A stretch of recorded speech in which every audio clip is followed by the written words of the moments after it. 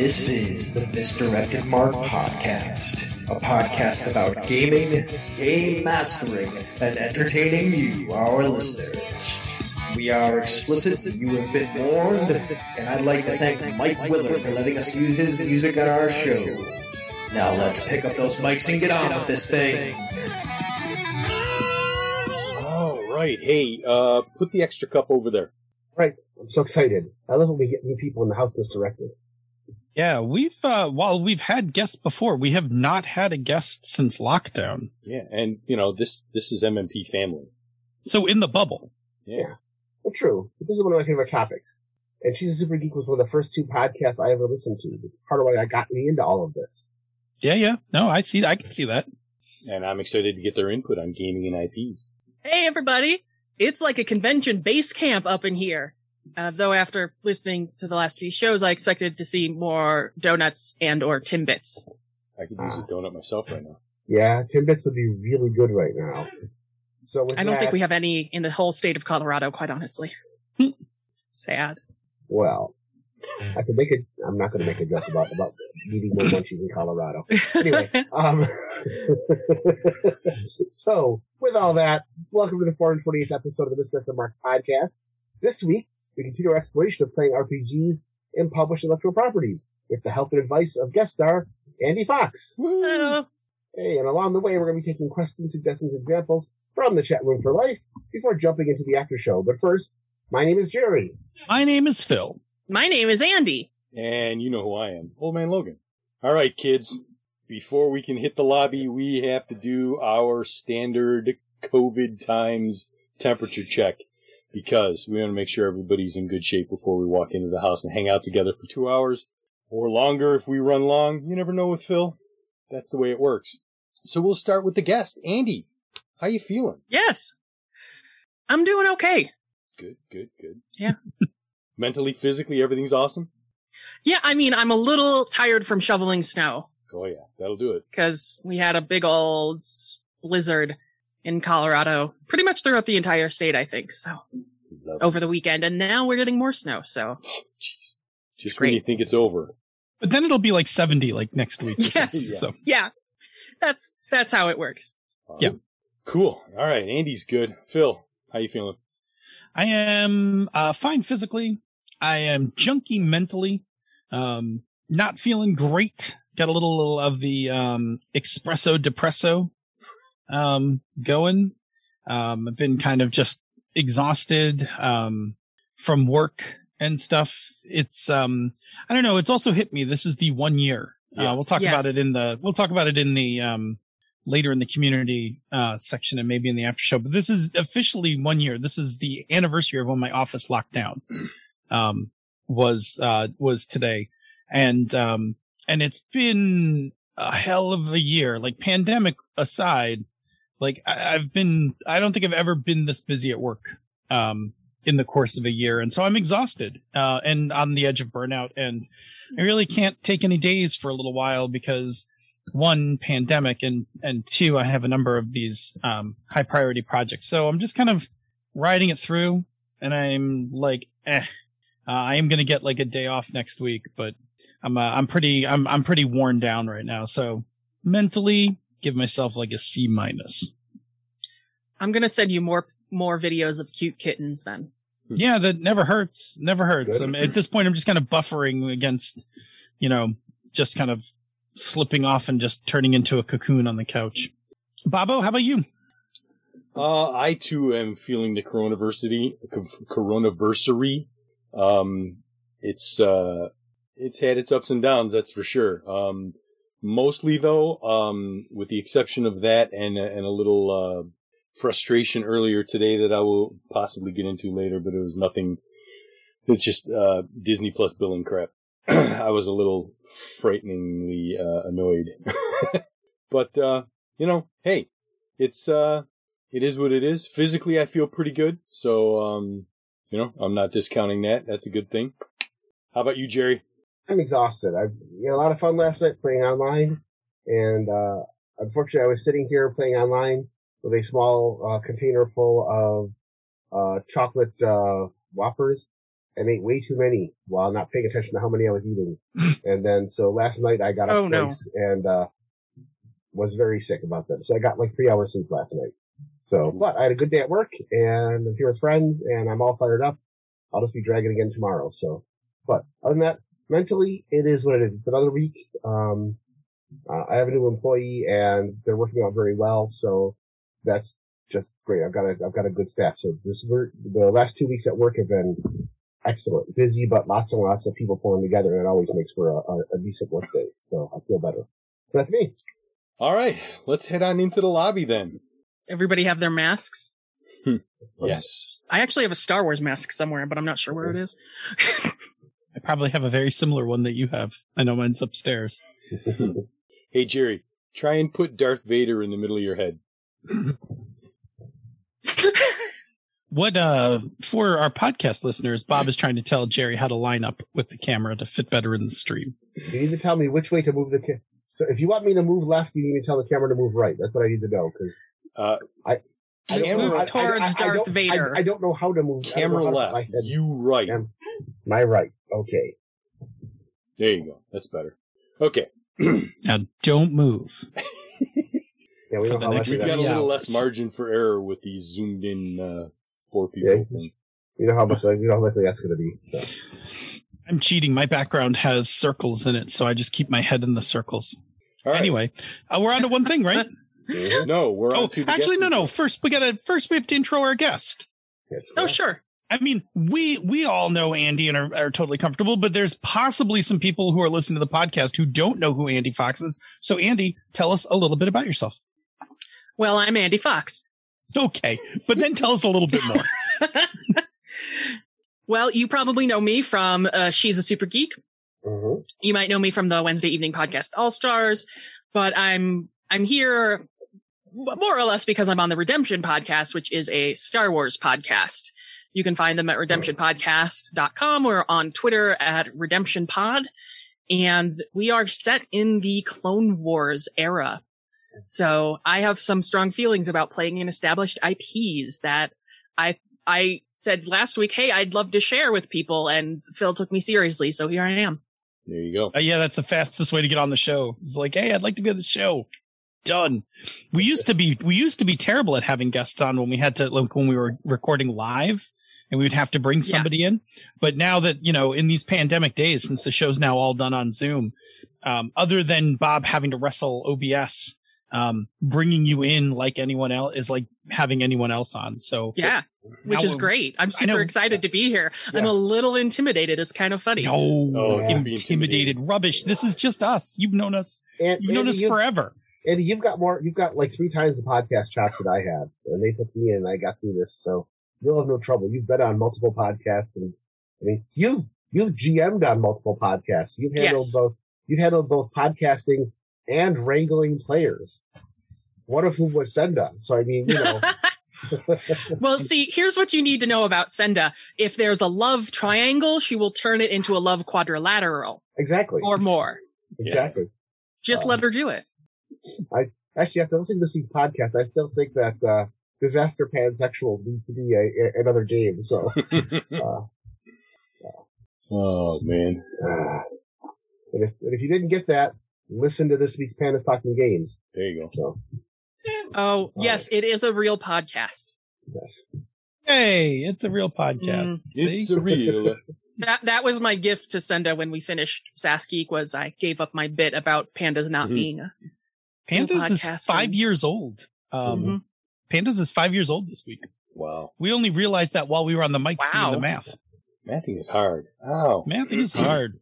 All right, so now we can move over to one thing. There we go. Woo, one thing. One thing where we talk about one thing that's kind of rocking our world right now. Andy, what's your one thing? So there was a blizzard, and I live a little bit west of Denver, and I needed to get out and go to the store today, and I thought it would be fine. Our street never gets plowed, but the main streets were fine. And so I got in my car and treated it like I used to treat my Subaru, but I don't have a Subaru anymore. Ooh. I have a Honda, and I got stuck. For those of us who are not car people, what does that mean? A Subaru could have made it where a Honda got stuck. Subaru's a 4-wheel drive, so it would have just rolled right over. Pretty much Yeah. every Subaru that rolls off the assembly line is 4-wheel drive. Yeah. Thank you. So this is a little Honda Insight, and it's adorable, and I love it, and gets great grass mileage. It's a It's a cute. It's a wonderful little car. partially electric. I'm blanking on the name. Oh, okay.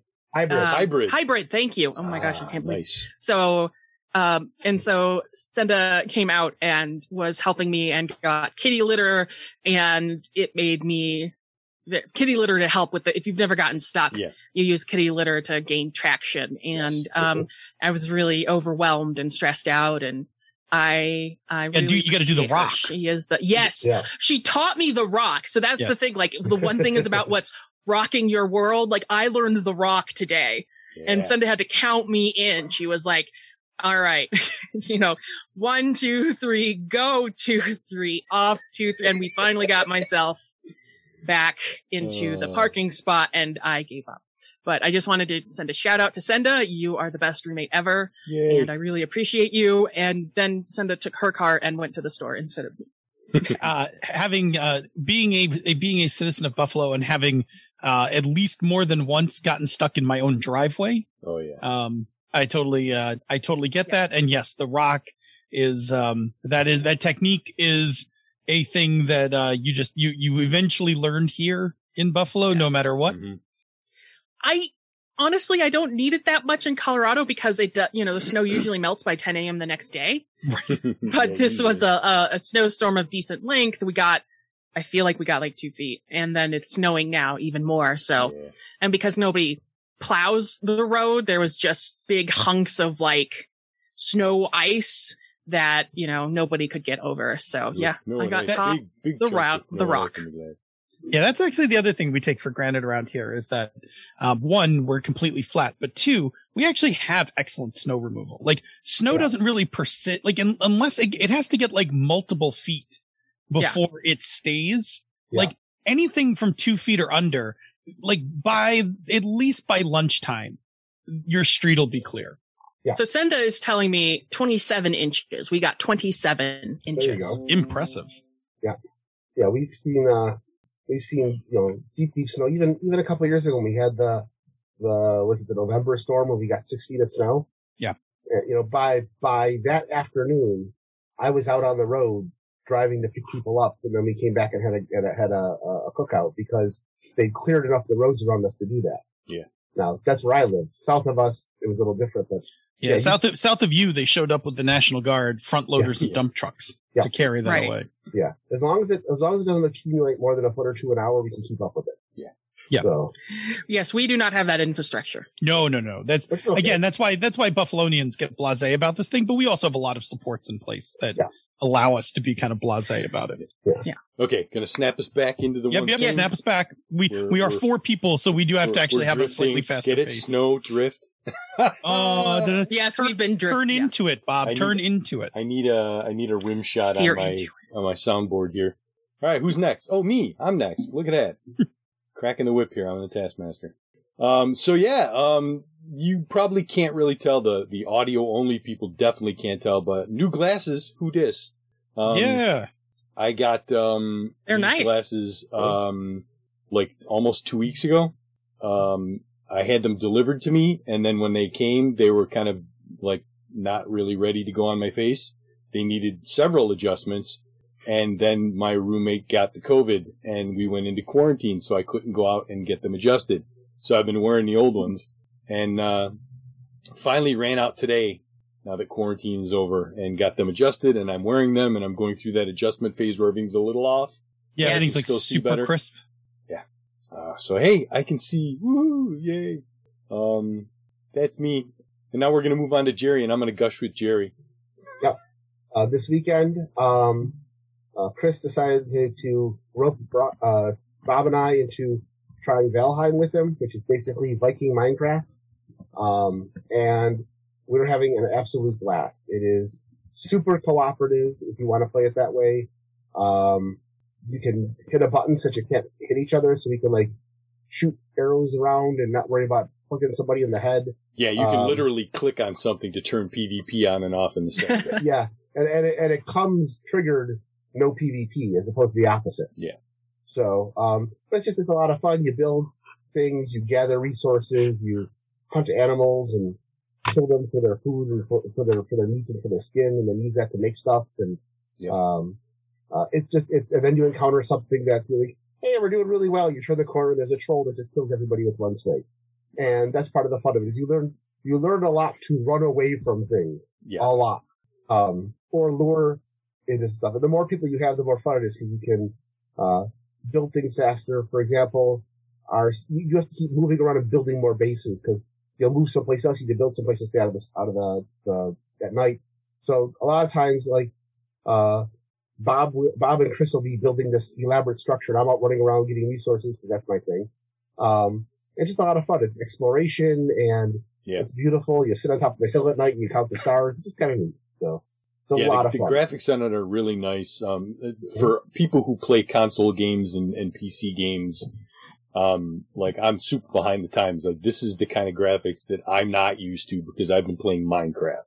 Okay. So these are like super nice graphics compared to where I've been for the last 5 years and even longer, because I just don't play video games. The last real video game that I played was Unreal Tournament. So that's where we are there. And it was surprising to me how well it scratched that itch like Minecraft does. Mm-hmm. And so it's like, oh man, this is a lot of fun. So yay. That's cool. So that's Valheim and Jerry. Phil. Yes. I'm going to gush about iHunt. We played iHunt on Sunday. Gush. And finished out our pilot episode, taking down the Jersey werewolf. It was quite good. I had a lot of fun. Running it. Tony, once again, stepped up with a curveball that it was enough of a curve. I had to stop the game real quick, make sure we were all on the same page. Mm-hmm. I was a little worried, which was fine. For half a minute. Yeah, Tony's character wanted to talk the werewolf out of doing what it was doing, and I'm like, yeah, the tagline for this game, as a reminder, is, killing monsters in the gig economy. Mm-hmm. So we're not going to be talking the werewolf out of it, but he decided that his character was going to. And the good part about the pilot is that you actually don't engage any of the rules. You just talk about what happens. So he got bit. And then Bob had to kill the werewolf. Actually, Bob and Tony killed the werewolf. Yeah. And then Tony wound up being fine because the werewolf was too new to be able to infect and create another werewolf. Which led to our finale when we discovered the werewolf was part of a CrossFit gym. No, you said you mispronounced cult. A CrossFit cult. Correct. A Jersey CrossFit cult. Yes. Jersey CrossFit cult. Led by a female werewolf who was the head werewolf, and there was a confrontation where they confronted her in the gym and had a big fight using all the CrossFit equipment. We use those big ropes that you... Yes. The tire that you flip. The tire, right, through like a tire adder. I parkoured through the hole in the tire. It was great. Yeah. So I also got my physical book, which is glorious. Like, I love it. It is enormous for a Fate book. It is the biggest Fate book I've ever seen since, what's that one? The space one. Oh my gosh. Starjammer or whatever. Like like it's bigger. It seems bigger than that one. It's a beast. It's an 8.5 by 11. It is 384 pages. But it is gorgeous. The layout's gorgeous. It's full color.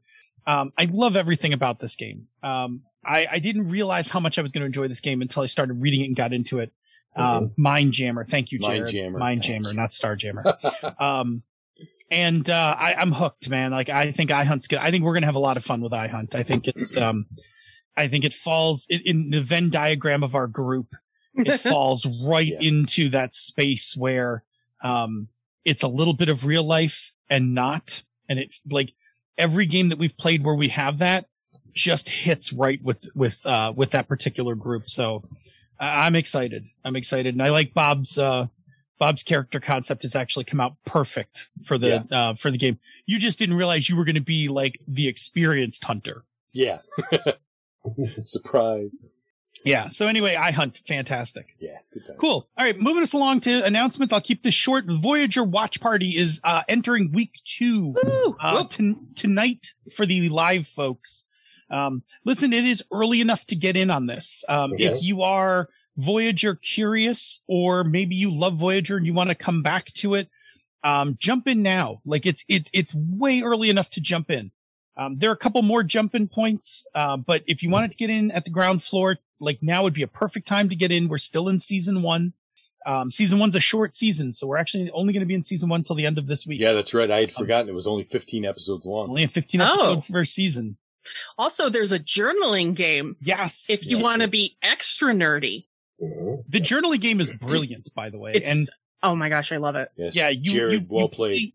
Yeah, you journal as a lower deck ensign or enlisted on board Voyager. Mm-hmm. And there's going to be some times, I think there was one last week in the last episode we had on the list, and there'll be some future ones where that journaling will be a lot of, like, even extra fun based on the episodes. Yep.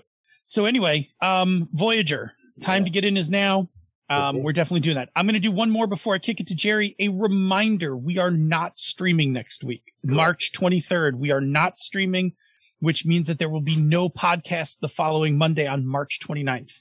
We are taking a week off. I am getting my COVID vaccine number 2. Right. On Monday, the 22nd.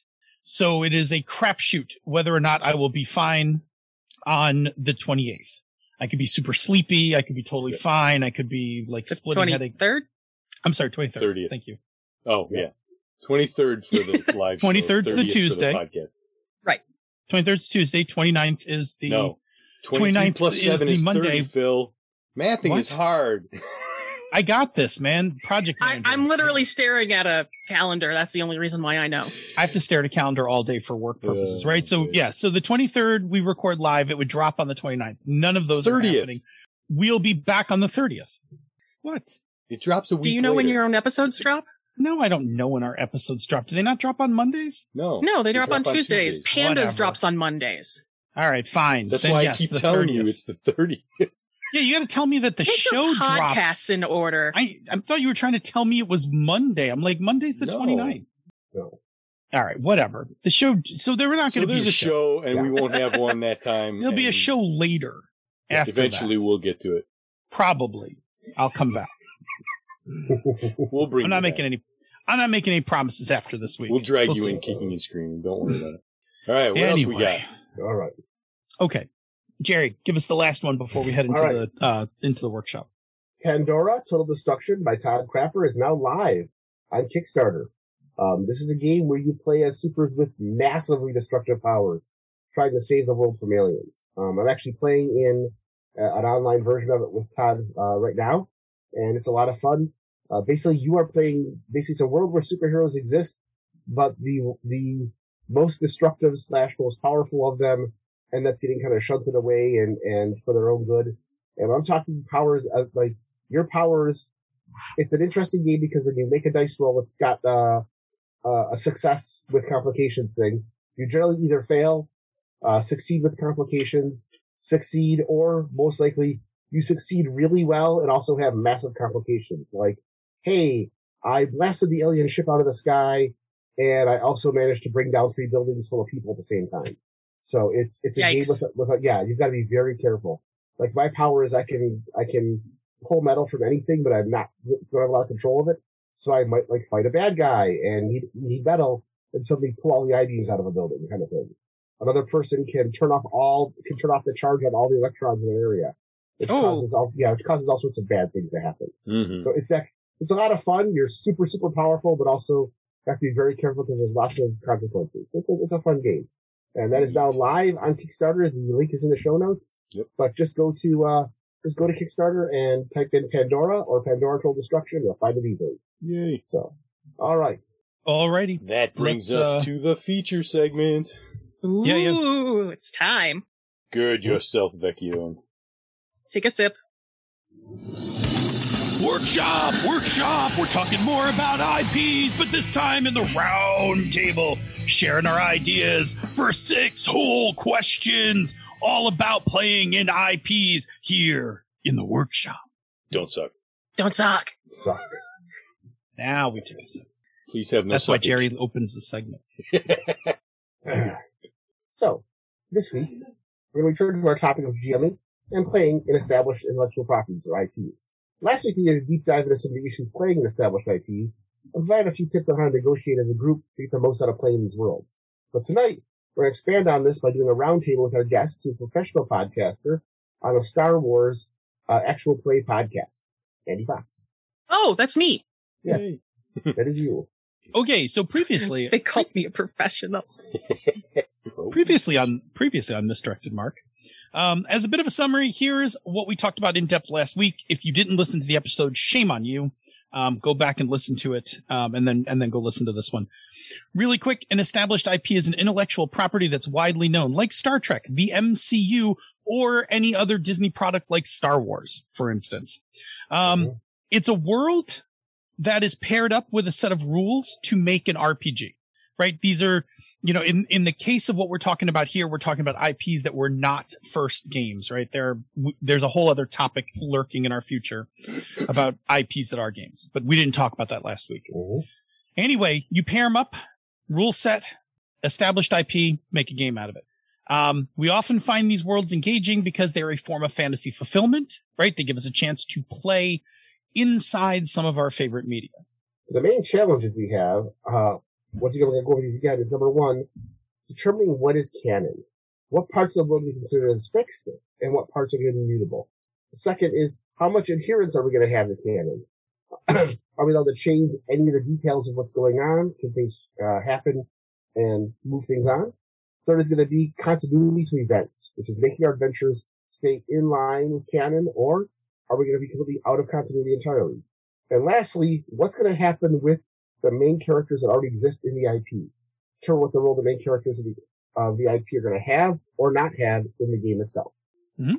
Then to wrap that up, we gave a number of different ways that you could deal with those issues or not deal with them, as the case may be, with different models of how to play in an IP. So they were things like play before all the things happen, play after all the things happen, play far away from the canon events, play in the background of the main events and characters, become the main characters, play the actual characters, alternate universes, and new timelines. Fine summary. And with that summary complete, we're going to get started with the following question. All right. Our first question is, what is your experience playing and running in established IPs, and what is your favorite IP that you have either run or played? Go ahead, Andy. Well, I love a good original world, and I like to brag that I've been working on my D&D world for over 10 years. So I was a little bit hesitant to play in established IPs, but I did a couple of episodes as a guest on Redemption and realized it was super fun. And so I love playing in the Star Wars setting. And we'll talk about later, we brush up against some of the canon characters. We work with the extended universe. And it's really cool to be able to draw on things that everybody knows about, or most people know about. I was worried I wouldn't know enough, which is why my first character had amnesia, actually, so that if I didn't know something, I could cover it up. But more recently, I've actually been playing Star Trek Adventures. We had our first holodeck episode last night, and it was absolutely amazing. Yeah. And it's sometimes hard to play in Star Trek because sometimes there's really scientific things that I don't understand, and I'm supposed to be the science officer. But, we just blame it on the Techions and keep going. That's the way you do it. Techions are the port nacelle. Starboard power couple. Yeah. Always. All right. Growing up in RPG land, I have played a ton of intellectual properties. Marvel superheroes, Robotech, TMNT, DC Heroes, Star Trek, Star Wars, Ironwood, the role-playing game, Firefly, Middle-earth, Doctor Who, even Humanics and GURPS. And I find them, I'll jump into any of them because I don't mind playing around with them. It's always fun to kind of run around in your favorite game world and kind of see what's going on and do the things you saw people do. But I think as a GM, I've had the most fun running Star Wars. I've run it in D20 Saga system, which was okay. I've run it using Savage Worlds, and I do a little one shot that we've done as kind of a spin-off. And then I've also been running it with the new Genesis system, which I really enjoy a lot. And all three of them have just been a lot of fun. Star Wars has a lot of opening because there's so much of it that is unexplored that you can take the little bits and pieces you do know, and as long as you don't put yourself right where the main action is going on, you can have all sorts of stuff going on. And what's nice is that some of the new canon opens things up. You need a new Sith bad guy? Well, the Inquisitors are running around. There are huts everywhere. There are lots of assorted crime elements. It's a good thing to work with. So I've just been having a good time with it. And I'm looking forward to trying some new things. After watching all this Star Trek, playing a new Star Trek is interesting because I understand a lot more of the tropes now. And we're less likely to be running around being trigger happy on everything, which is important. All right. Bob? Yeah, so originally when I was filling the answer to this question out, I was like, I have never run a game in an established IP, and I just had a light bulb moment. I'm like, I bloody well did. I ran a game of D20 Modern / D20 Future set in the universe of the animated film Titan AE. Oh, I love that movie. I love that movie too. And it was a terrible fucking campaign that didn't last very long.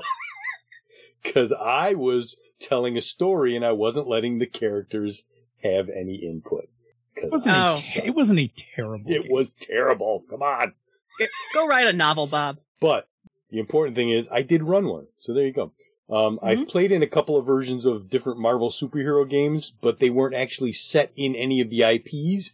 They were just playing characters, like usually made up characters, and we never really referenced any of like the Marvel stuff, like the Avengers or anything like that. So I don't know. Those really don't count to me.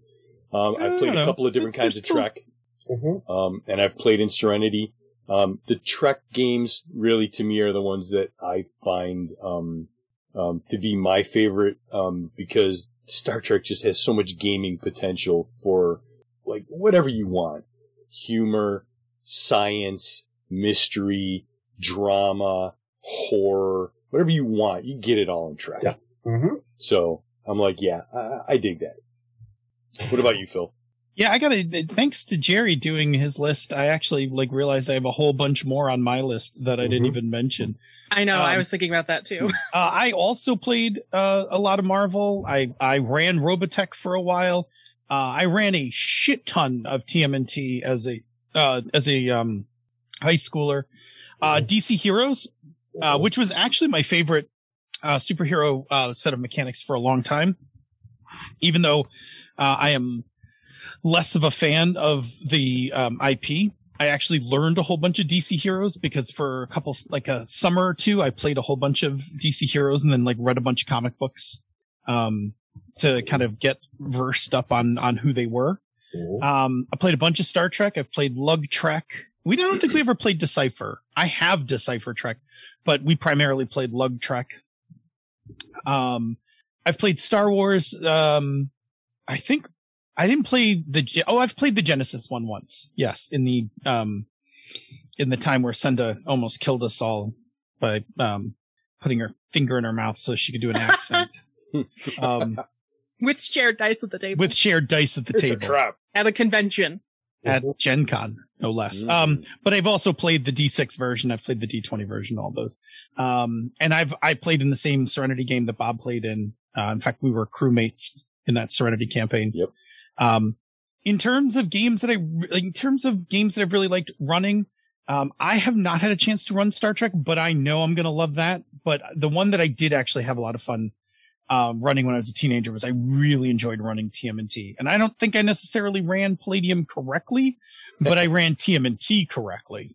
Correct. It was a wickedly fun game, although I had a lot of problems with campaign pacing. So I ran in the course of a couple of years, I ran 5 campaigns of it because I kept burning story arcs and starting over. It was a really it wasn't good in that respect. But yeah, I loved TMNT. No, I agree, Jared. I don't know if you can actually play Palladium correctly. I certainly didn't.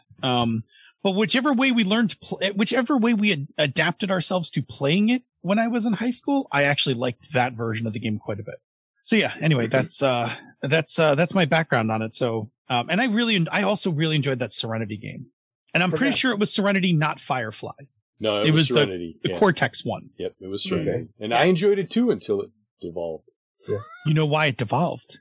For the same reason that we've been talking about, is that somebody went off canon. Yep. Oh. And the rest of us were not comfortable going off canon. Yep. And it created a big player rift, because suddenly the game did not feel very Serenity. Yep. And that's the thing about playing in IPs is like that moment. And maybe if we have time, we'll get to it in a story or we'll talk about it in the after show. But it is a hallmark moment of how most of the table is perceiving the game and how one player's perception of how the IP should go or not understanding the IP can just derail everything. Yeah. Yes, indeed. All right. Save that because I know we're on a time schedule. Right. Yep. But I do want to point out that we all seem to have forgotten Dresden Files. Yes. We've all played it and we all forgot to mention it. I haven't Oh, played you haven't? You have, Phil. Yeah. I ran a short-lived Dresden Files game. You did. I didn't understand a thing about that. When was that? Yeah. Oh, before I had no idea what it was, but it was before Fate. Yeah. It was we played it like in a D20 modern. True 20. Yeah. What's that? True 20. Oh, True 20. True 20. That's right. We played we made our own True 20 version of it. I thought I was being super clever too. The name of the campaign was Buffalo Soldiers. It was great. Anywho. And Mo reminded me that a whole bunch of things like all the anime stuff that came out, like Bubblegum Crisis for Mechton and Votoms. And then when you had Tritac, we've played Sailor Moon, we played Demon City Shinjuku and Dominion Tank Police. And I didn't play any of those. What's fun is they're all the same systems, so technically you can run Sailor Moon and Dominion Tank Police at the same time. Which I'm actually a lot like Andy. Like, given a preference, I actually will just run my own shit. Right. Of course. Yeah. Well, I was actually thinking about this recently because I ran up into a problem in a D&D 5e game where I was like, hey, we're in Forgotten Realms or whatever it is.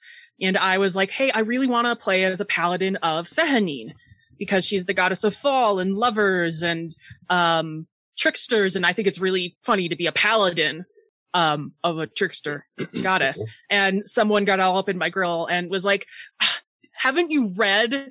Sehanine doesn't actually exist. She's just a part of Selune. And I was like, well, I think our GM can make a decision on this. And then the GM was silent on it. So I just kept going with Sehanine.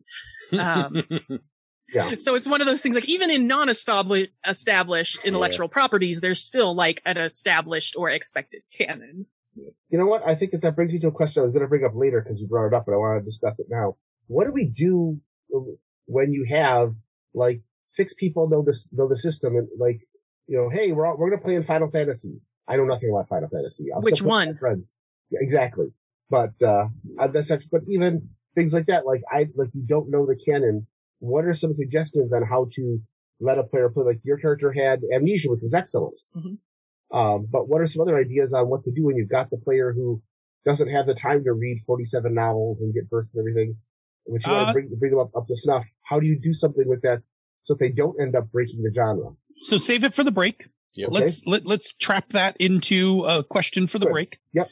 And why don't Jerry, why don't you give us our next question? All right. So overall, what draws you into GMing or playing established IPs when you do, Bob? Yeah, it's, for me, that's super ephemeral. Like, a lot of different things can draw me to playing a particular game. So it depends on what the IP is, what system, like, there's a lot of different ways I can go. It's a not a super great answer, but that's my answer. So we'll just jump right on over to Phil. Yeah, for me, GMing established IPs, like I want to GM established IPs because I, deep down inside want to write for those IPs. Yeah. Right. That's how I get to live out the fantasy is I like get to I get to create a story inside my favorite IP. Like I get to create a Star Trek episode. And to me, that's like the coolest thing because I love those. I love those IPs and I, don't want them to end. So, by being able to play in those universes, I can keep them going and extend them. And then for playing, I mostly just like, I'm attracted to playing IPs that I think, look like they would be fun. Right. Like I look at it and I'm like, that would be cool to be a character in that world. Cool. I want to play in that world. Like when it comes to playing, it is a very low bar for me. It just has to be something where I'd be like, oh yeah, I want to be that kind of person. How about you, Jer? I like the idea. I like to share group ideas of what's going on and a chance to create adventures in a creative world we love. I don't necessarily need to play the main characters. Or even encounter them. I just like to play, I want to play in the Star Wars universe. I want to be a Starship crew member in Star Trek. I want to, adventure in ancient Hyperborea. It's basically ultimate fan fiction. And I might be the outlaw here. I have no trouble with somebody who takes a loved IP and messes with it. You want to kill off all the main characters and have us take over? Go for it. You want to do a flip and turn out that, Luke goes dark by the end of episode 2 and joins the dark side. I'll play along with that 100%. So I don't mind that kind of thing, a chance to explore alternate timelines and things like that as well. So that's what I like to do. But as far as GMing, I want to GM something so the other players can get a chance to, kind of live out their own little fantasies in the world. And we'll get on to the next thing. So, Andy? Well, I think in some ways it's easier to be creative when you have a foundation already laid. Mm-hmm. It's one of the reasons maybe we play RPGs instead of doing anything else. We need some structure. Mm-hmm. Whether or not it's a box or not, being able to think in or out of the box is a lot easier if you know what the box is. So exactly. I love also seeing original characters interact with the canon characters, and sometimes things bleed over. I don't know why I'm embarrassed about this. I'm not embarrassed about anything else like this, but I am super embarrassed that I have a major crush on young Obi-Wan. Me, Andy. And of course, like Ewan McGregor Obi-Wan from the prequels? Why wouldn't you? Yeah. It was like one of my first celebrity crushes, and it's still I'm not going to be able to watch the Obi-Wan show. I'm just not going to be able to do it. Oh, I mean, it's fair. I mean, it's fair. He looks after episode 1, like in episode 2 when he's got the beard. Oh yes. He's a dapper young fella. Yeah, and so of course when he was, Chris, our GM, brought him in, and there was a lot of time spent teasing me, and there was definitely some emotional bleed into my character. And some of that was cut out. Most of it, I think, was actually cut out. But that was both fun and just so embarrassing. Hello there. Don't. I turn red and I just can't do it. Anakin, Count Dooku is trying to concentrate. Yeah. We met Anakin Skywalker. Briefly. He was super melodramatic and is just. Every time she can, when Jedis are brought up, she's like, Jedis are so melodramatic. Like that Skywalker guy who just threw off his cloak. You remember that? I just love calling back to that because it's a shared experience, not only to the actual canon, but to the podcast canon. Yeah. Ever since the prequels, I always take my hood of my hoodie off with both hands. Mm-hmm. I always feel like dramatic like the reveal. Jedi thing, like just taking the hood off, both hands, looking around. That's the thing. Mm-hmm. Absolutely, that's great. And you have to throw your robes on the ground and make the Jedi laundry service really upset with you, because every fight you have to start by throwing your cloak on the ground. He wasn't even fighting at the time. He was just being melodramatic. Oh man. All right, so question number 3. Of the challenges to established IPs that were discussed previously, which one is the most important to you as a GM or player? Right. So for me, I think I hinted at this before, adherence to canon is my biggest pet peeve. So I'm the opposite of Jerry, where Jerry's like, you can do whatever you want to the IP. I am like, nope, if I'm playing the IP, I'm playing the IP. There are some fringe cases where the IP is so broad, like Marvel, Mhm. I don't get too bent about that in Marvel because it's like, man, you can't even keep that. Like, you can't even keep that canon straight. Like, but things like Serenity, Star Trek, things like that. Like, adherence to canon is the one where I'm like a no. Like, I don't want any messing with it. And then the quick second to that is continuity. I'm a little more flexible on continuity, but canon, man, like, I cannot. I just can't. Hey, like, we ran for into this me, it little is my dude named biggest Frodo. hang up. We ganked him and took this fancy ring. Yeah, Yeah. nope, I've not told that- having it. Now, to be fair, that was the fault of the GM for putting Frodo in our way and making him as annoying as possible. And playing with a bunch of players who had never read Lord of the Rings, the movies were still 20 years out. So, yeah. So now, if you tell me, right, like if you tell me up front that, like, that, you know, we're going to stray from canon and I like the premise of it, like, you can totally do this to me in Marvel, right? Yeah. So if you tell me, like, Jerry, what's that really cool, Savage World superhero setting with the villains? The villains are the only ones who survive. Oh, Necessary Evil. Yes. If somebody was really cool, but yeah. No. But my point is, if somebody was like, "Look, I want to play Necessary Evil, but with Marvel bad guys in a universe where all the Marvel heroes are killed and only the bad guys are left," I would be like, "I can do this. Not only can I do it, I would welcome it. I would absolutely play that game." Yeah. But if you're like, "Hey, we're gonna play Star Trek," except that like there's no Vulcans in the Federation, and I'm like, fuck off, get out. Like, I'm just like, they were one of the 4 established planets. Rending my garments in anger. Like, no, I can't do it. So for me, it's adherence to canon. Yeah. How about you, Andy? What's the challenge? Like, which one of those things is a big hang up for you?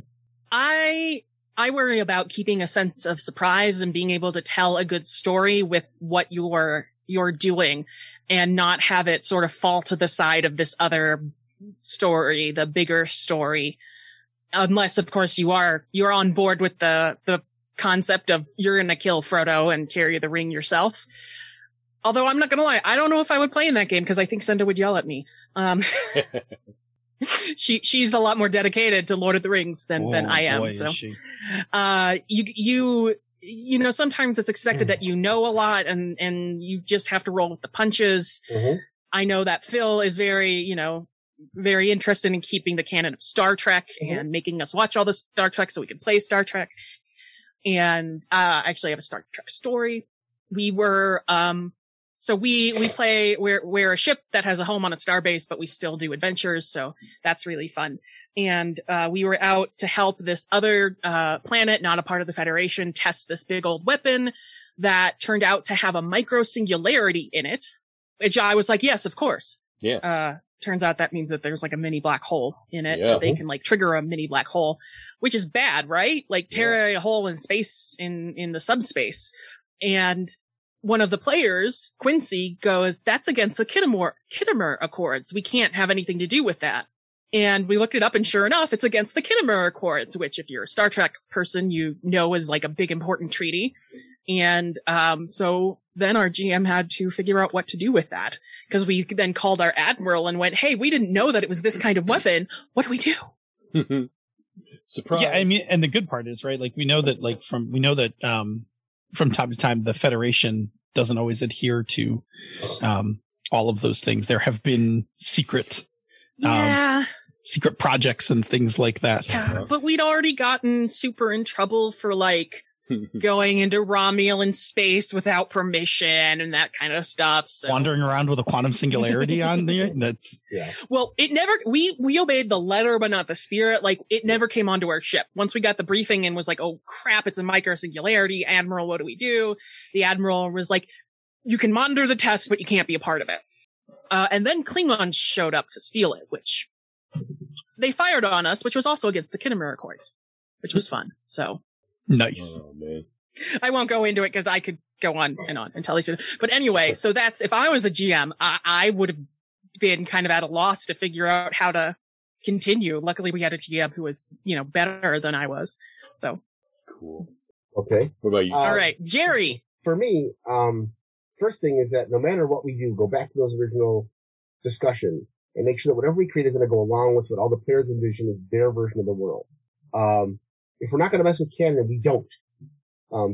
While it was interesting to do some of those things back when I was a kid, where all of a sudden, hey, we've got Frodo's ring, or wow, everybody in Robotech is dead, now we're the heroes. Those were all odd dice rolls. And the one Star Wars one, where all the main characters got killed and we took over, that was sprung on us kind of out of the blue. I would never do that today. I would expect that a GM shouldn't play that way either. If you're going to have something where the players take over for the main characters in Star Wars, you got to start off from the beginning and say, okay, at some point in this adventure, Luke, Obi-Wan, Han, and Chewie get wiped out, and you're going to have to take over from there. That's important to talk about because canon's important, and you don't want to mess with what is somebody's precious thing. Not what I understand. Senda wouldn't play Lord of the Rings. I completely understand why, because it's precious to her. But if you're going to do something with something that somebody is interested in, if they like Firefly, that I don't get as passionate about a lot of properties that some people do. So I always want to talk to you. Okay, what are the things you don't ever want to see? What are the things you don't want to work with? What don't you like? And what aren't we going to, under no circumstances, change? And also, what are the things that you're sick of in this genre? If I'm playing Doctor Who, I never want to see Weeping Angel again. That's just me. Give me all the Daleks you want, but I don't want to see Weeping Angel, because that would make it no fun for me. That's okay. But we talk about that up front. But we're not going to say they never existed, and we're not going to mess with somebody else's idea of what is Doctor Who. And that's, I think, really important no matter what you're doing. Other than that, I'll play in stuff. I'll play in any genre. I'll even try to run something. And I've played in games like the Dresden Files. I've read 2 books. But the rest of the players are doing a good job of keeping me up to date with what's going on. And when I make a odd comment that doesn't seem to fit in place, they let me know that that's not going to work. Or when you say outsiders, that's a totally different kind of thing than what you think you're talking about. Okay, great. I need to know that. And that's okay. But like I said, other than that, for me, it's important to just make sure that everybody is on the same page with what they want out of this game. What are they here to play for? So, Bob? Yeah, so for me, I would generally not want to run into the main characters, unless there's like a cameo here and there. I prefer that we do our own thing outside of what they're doing. Let them do their thing. Their plot's going on over here. Our plot's different. It's going on over here. Like I said, cameo, like in passing, you run into Lando, you have to swing into Bespin real quick and grab something. Oh, look, there's Lando. Okay, bye. And we're gone, But yeah, otherwise, I would rather not. Like, I don't want to be rubbing elbows with Han and Chewie the whole friggin' campaign. Like, no, let them do their thing. Mm-hmm. Yeah, I totally respect that. What you call it? That bugs me too. Somebody once told me that if you're going to have characters from IP show up in a game, the best thing to do is have the players rescue, save, or do something that the main characters can't do. Never have them show up and outshine the players. Have them be there and okay, hey, we fixed Luke's starfighter while he was down or something, so that the players come out of it still feeling like they did the big thing, and the major characters are just more background. Yeah, because they're not the most important characters in that story. Yeah. I think that makes perfect sense. I got a great idea for a Star Wars campaign. All right, here's what we're going to do.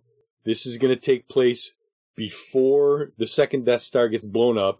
It's going to be an espionage game, and you're all playing Bothans. I think we know how this campaign ends, right? Yeah. We're playing Rogue 2. Yeah.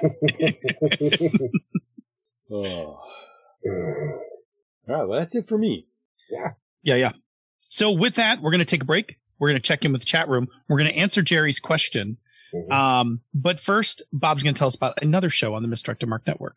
Yeah, so we got this little ditty thing that we do called the Gnome Cast. And a bunch of gnomes from Gnome Stew get together and talk about gaming topics and themselves and stuff, and they try to entertain you, the listeners, so that they can avoid being thrown into the stew pot, because that's bad. You don't want to get cooked.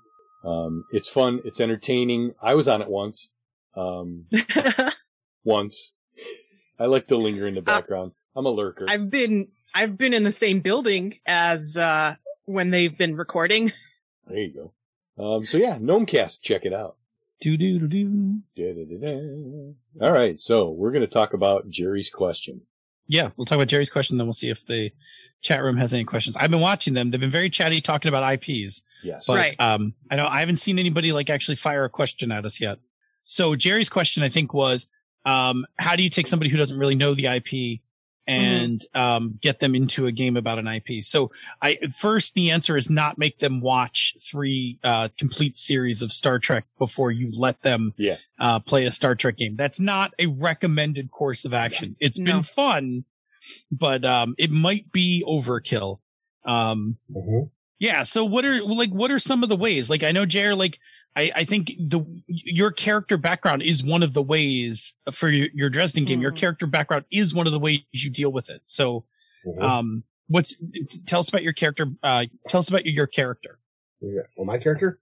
Yeah. He's a college professor. He's a fair to middling sorcerer, and he has taken to teaching the younger students at the college who are trying to form a coven. So I'm in charge of this coven of aspiring witches and sorcerers. And I'm not I'm not one of the main, what do they call them? The White Council, the White Wizards? Yeah, you're not a member of the council. Yeah. That's it right there. That's the part I wanted to get to, which is so the first way is the outsider. Yeah. Right? I don't know this IP. I'm the outsider. No, I know. I know. You're the elf who's been locked away in an ivory tower studying ancient texts for 200 years. Right. I'm not on the council, so I'm not expected to know these things. Yeah. I'm the superhero, but I was a superhero, but I'm from Chicago, not, Manhattan. So I don't know all these guys. Yeah. We actually did something like that in one of the Forgotten Realms adventures that I played in for, one of the Adventures League was my character just showed up. I fell through a portal from Greyhawk or Mystara or one of those. Sure. And I was running away from somebody and jumped through a portal, and here I am, and I know nothing about where I am. I don't know anybody. I don't know anything. I know what monsters are, but I don't know who's there. Which works. Yeah. Another one is that you are the inexperienced character. So you are the Harry Kim. Yeah. Right? Okay. You just you literally said goodbye to your mom and boarded the ship when the campaign starts. So you're not. I think of that as the Ash Ketchum character, not the Harry Kim. Yeah, you're not expected to really know anything. Yeah. No. Yep. Another thing you can do is everybody's favorite thing, the tropes. All right. Yep. You figure out what the main tropes are for the IP, and you're like, look, this is how this works. All right. Yep. And you lay out the tropes for the person, and if we lean into these things, you're probably going to be fine. Yeah. The first time I ran Amber Diceless, which was before the summer, it was a summer before Bob, summer or two before I met Bob, I had not even read the books. The rule book has 2-page summaries of all the novels. Mm-hmm. I read that and we started playing. And then as we were playing the game, we all went out and bought the novels and started reading them. So we kind of wound up refining the characters a little as we went through play, but we relied heavily on those summaries. Yep. Mm-hmm. And I would say that look, if you're not a Dresden guy and you don't plan on reading all of the Dresden books, those plots are all in Wikipedia. Yeah. Go sit and just go read the plots to all the books, and read. I guarantee you, there's a wiki site. Yep. Oh, I guarantee that too. What's that? I guarantee. I am slowly reading the book, so I'm not. But that is a good idea. Yeah. Or if you don't want to ruin, if you're actually planning on reading them, you should read them. But if you're I just want to play this, I don't think I'm actually going to go read all the books. Then just go read all the summaries and go hit up the Dresden wiki. Yeah. I guarantee you somebody made a full Dresden wiki where you can be what's a White Council? What's a White Court vampire versus a Red Court vampire? Guarantee you can just look those up really quick. Oh, I know this. Red Court sucks blood. White Court sucks emotions. Yes, I think that's right. I've read one. And I played in one adventure of a Dresden campaign. Bob's our Dresden expert. And to kind of lean into Vampire 54's question, you kind of answered part of that, which is, what's the best way to GM to run an IP you're not familiar with? One is don't do it. Run out and grab the Wikipedia. And number 2, lean on your players.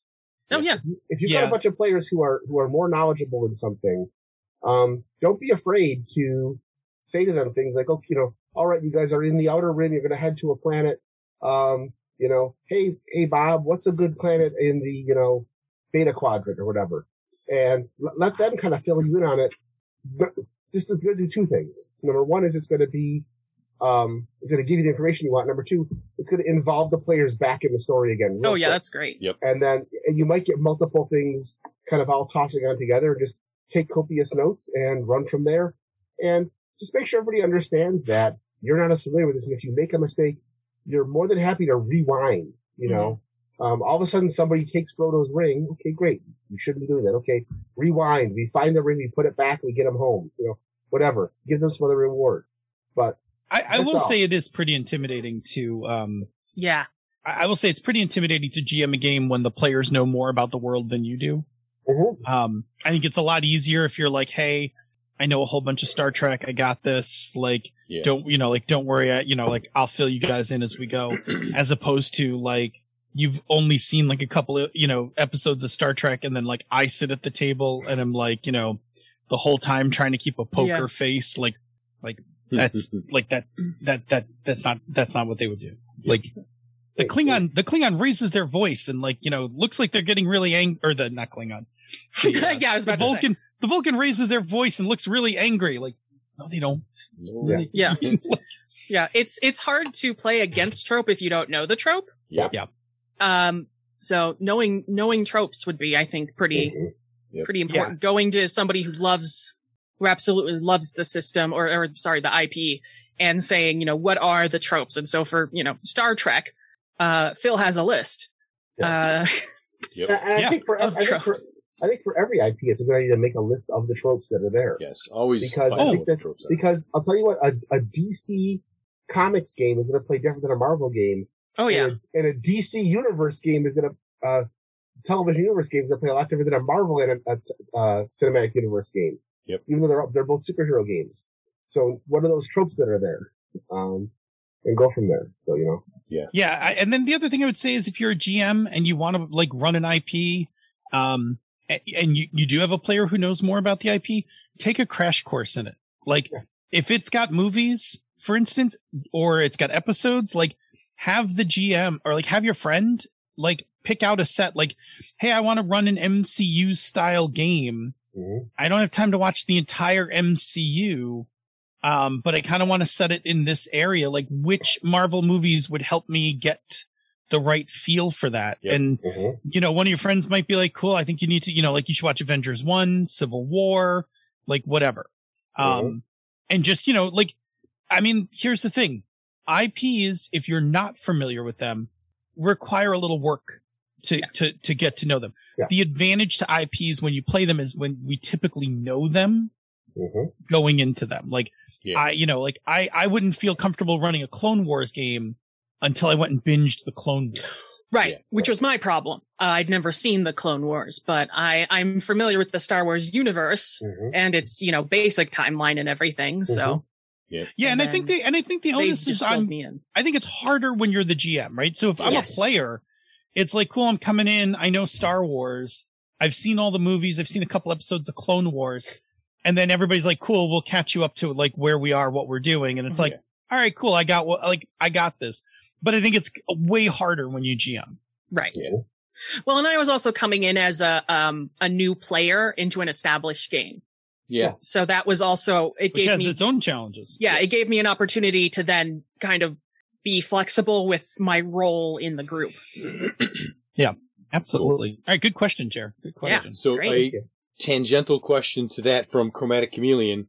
I'm not a big fan of IPs because I find them too restrictive. What are some pitches you might throw at me to get me to change my mind? So this is where I say, going back to that list, right? Do the ones, and Bob, I think you said this too, do the ones where you are far away from the canon, right? So if we're going to play Star Trek, there's no end to places we could put the ship where we're not ever going to run into the Enterprise. It's true.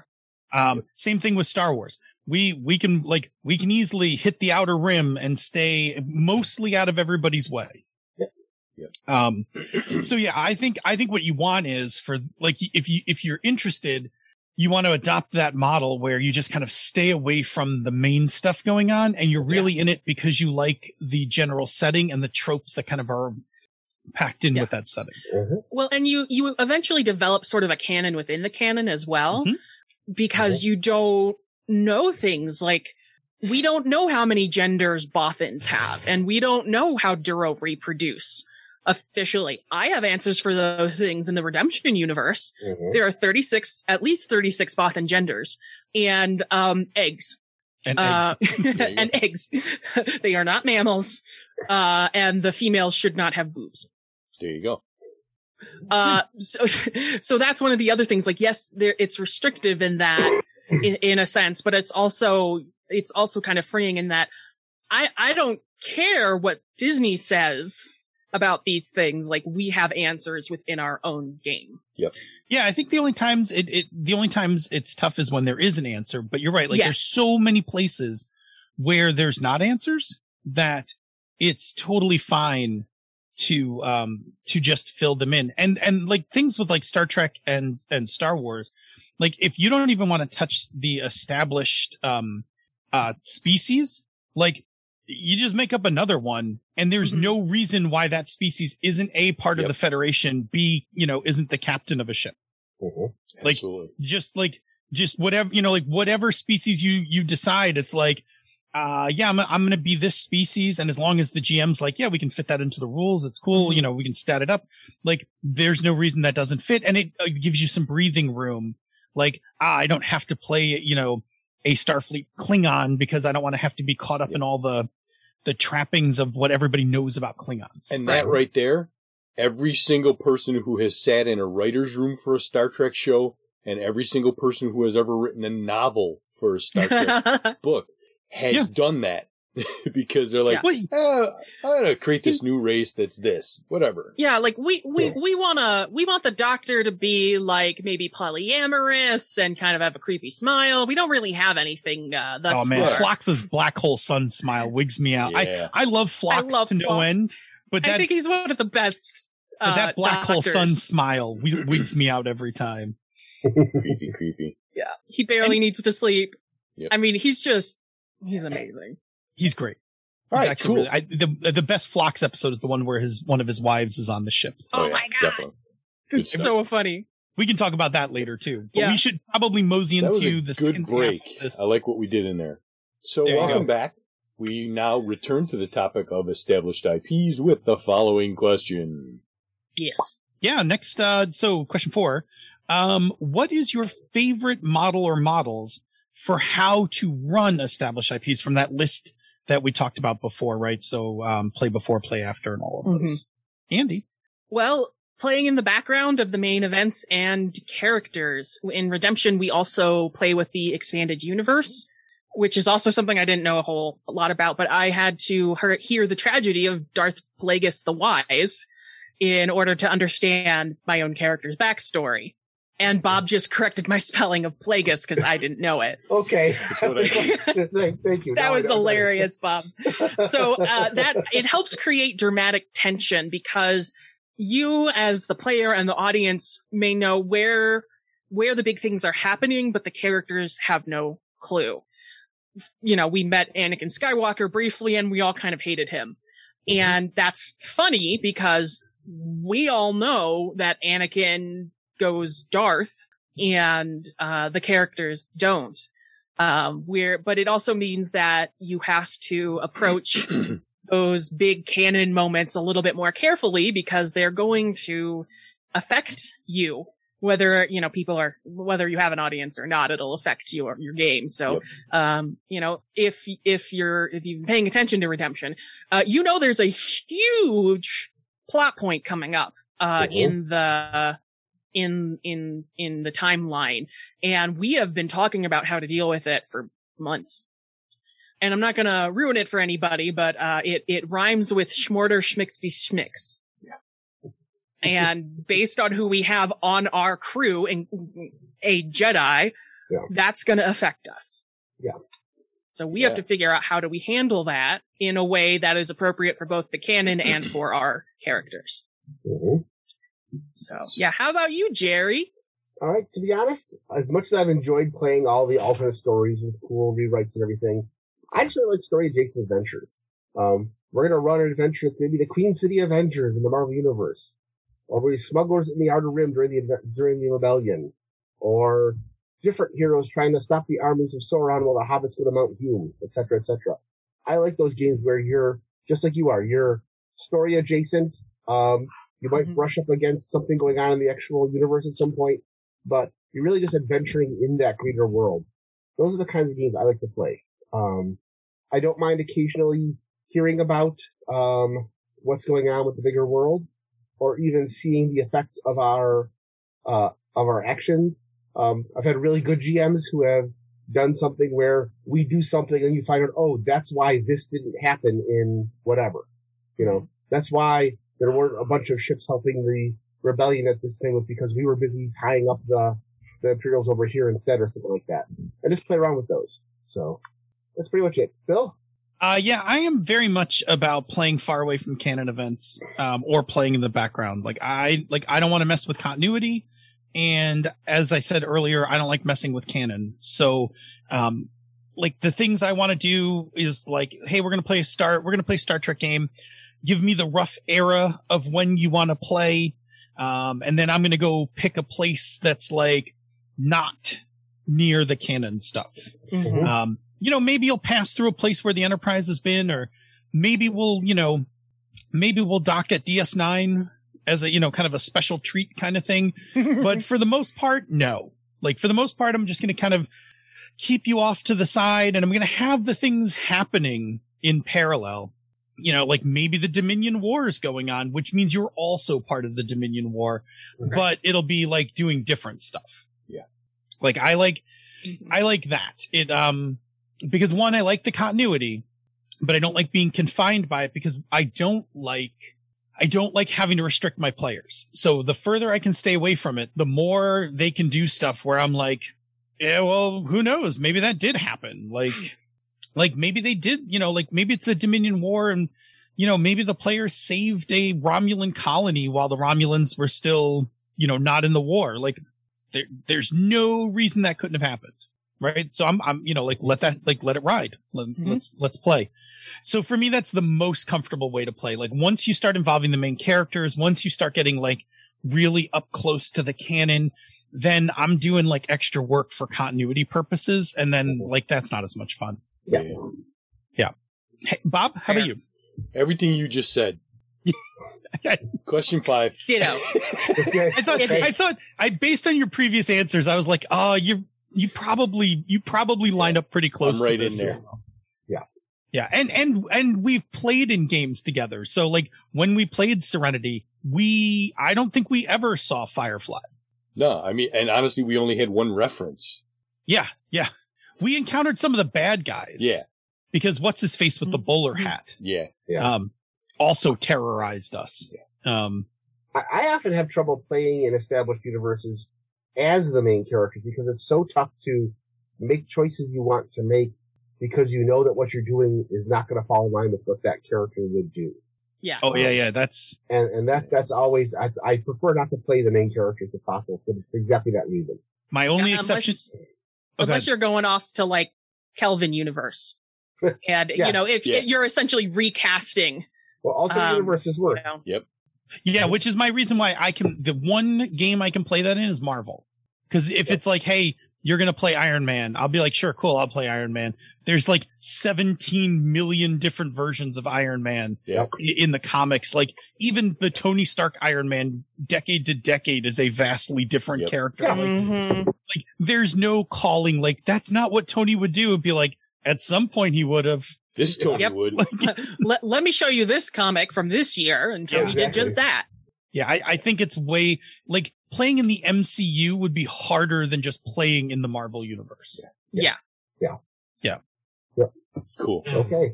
All right. Our next question is a 2-part question. So what I'd like to ask you is, first, what's an IP that you'd be a terrible player for because of your love of the IP? And the second thing, what IP has a game that doesn't do it to you, despite the fact that you like the IP. So what IP would you not want to play because you're a very terrible player?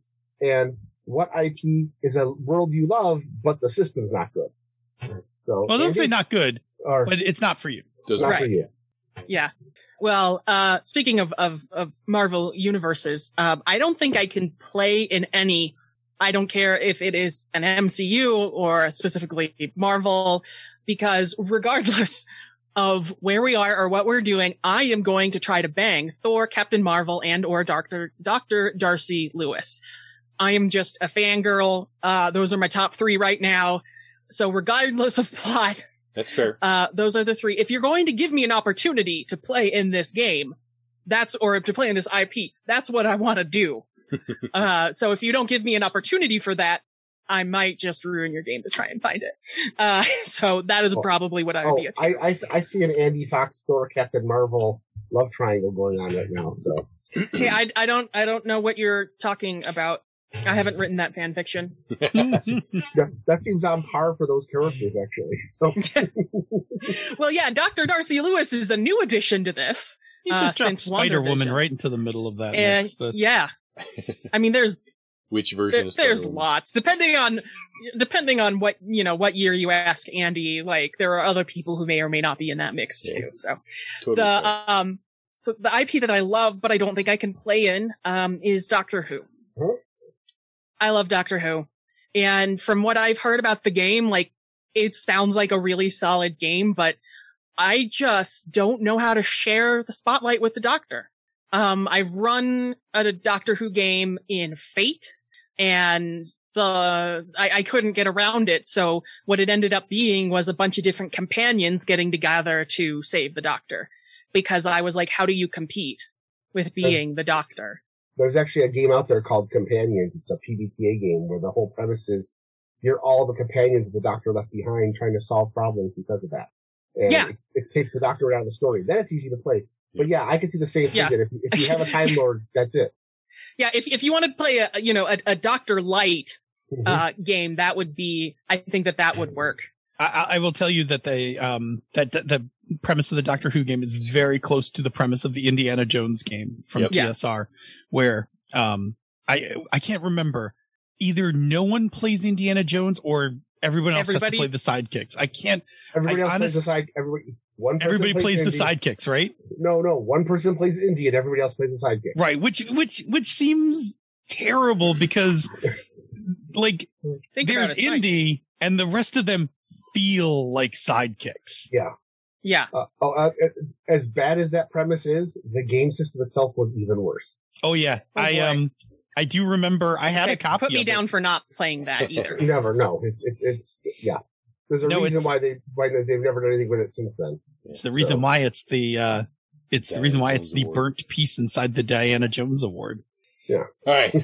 Enough with the tangent. So we gotta rotate this back on topic. Sorry. I don't think honestly that I would be a terrible player for anything because of how much I love the IP. Like, I don't like I can just split that off and like whatever. I don't think that would be a problem for me. So that won't be an issue. Most of the Marvel superhero games fell short for me because you could not play Spider-Man and have him feel like Spider-Man. It wasn't until the Saga edition came out where it really kind of felt like Spidey. And I think, I'm trying to remember if I ever actually got to throw dice with the, Marvel Heroic, that Cortex-like version. But yeah, all the ones prior to Saga edition, it was like, Well, what does playing Spider-Man feel like? Well, like, if you read a Spider-Man comic, he's bouncing off the walls. He's very agile. He almost never gets hit unless he, like somebody catches him unawares with something like seriously, like, because the of spider scorpion's sense. Tail, right? Like there's all these little bits, and you could not do that with that character because it's kind of OP in a lot of ways. Think of the fight between Spider-Man and Bucky and Falcon in Civil War. Yeah. Where he's basically just owning them for the entire time, they get off on like a surprise thing on him, but he immediately reacts and takes them out because of it.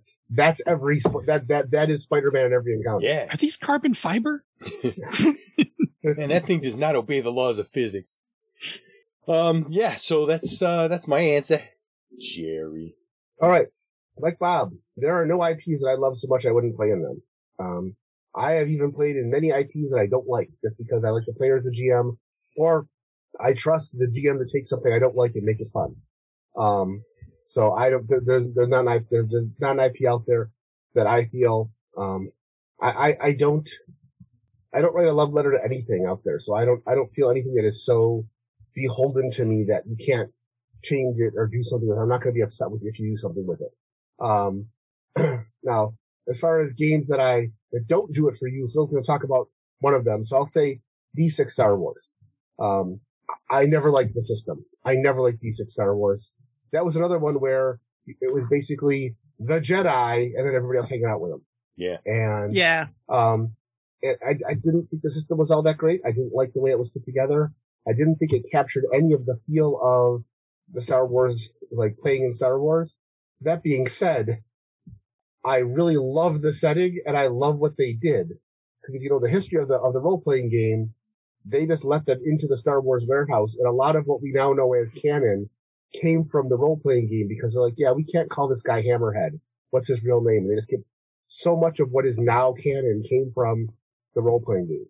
And so I love that. I just love that entirely. But I've played D6 and I've played a couple of different D6 games. It is not a system I like at all. So I'd like to see them do something else. And oh, look, they did. So Phil? For me, look, I am, unless you are like going to be the same level of Trek nerd, as me, I will be your nightmare player. Like I think I could play in John Carney's Star Trek game. I feel like I would be in a safe space, with somebody who could, keep pace with me in, Star Trek. But like, there was a time where Chris was running Star Trek and he's like, oh, I'm running the new Star Trek game. And I'm like, yeah, that's nice. Yeah. And I was like, I can't play this with him. Like, we will not be friends if I play. No, he's not like, I'm not going to be happy. He's not going to be like, there's no happiness in this. Yep. So, and I'm okay with that, right? Like, I do have I have a huge love letter, which is like a nicer way of saying hard on for Star Trek. And it's okay. Like, I'm okay with it. And I'm okay enough with it that, like, I will just acknowledge, like, I will be a bad player in this game. I should not play this game. Like, I should run this game, but also I need to, I'm nervous when I run it for the first time that, like, I don't want to be like a dick GM about the whole thing. Like, I need to run it and I need to let go a little of it, but I don't want to like lose what it is to be Star Trek. So, I want to run a Star Trek game. I don't want it to turn into the Kelvin universe. Right. Not that I have anything totally against the Kelvin universe other than one point against it. But I'd be shooting for one thing. I don't want it to drift into the other one. Yeah, if I was starting with a Kelvin universe and was like, hey, we're going to play, action adventure Star Trek, that would be fine. We're going to play Star Trek Tokyo Drift.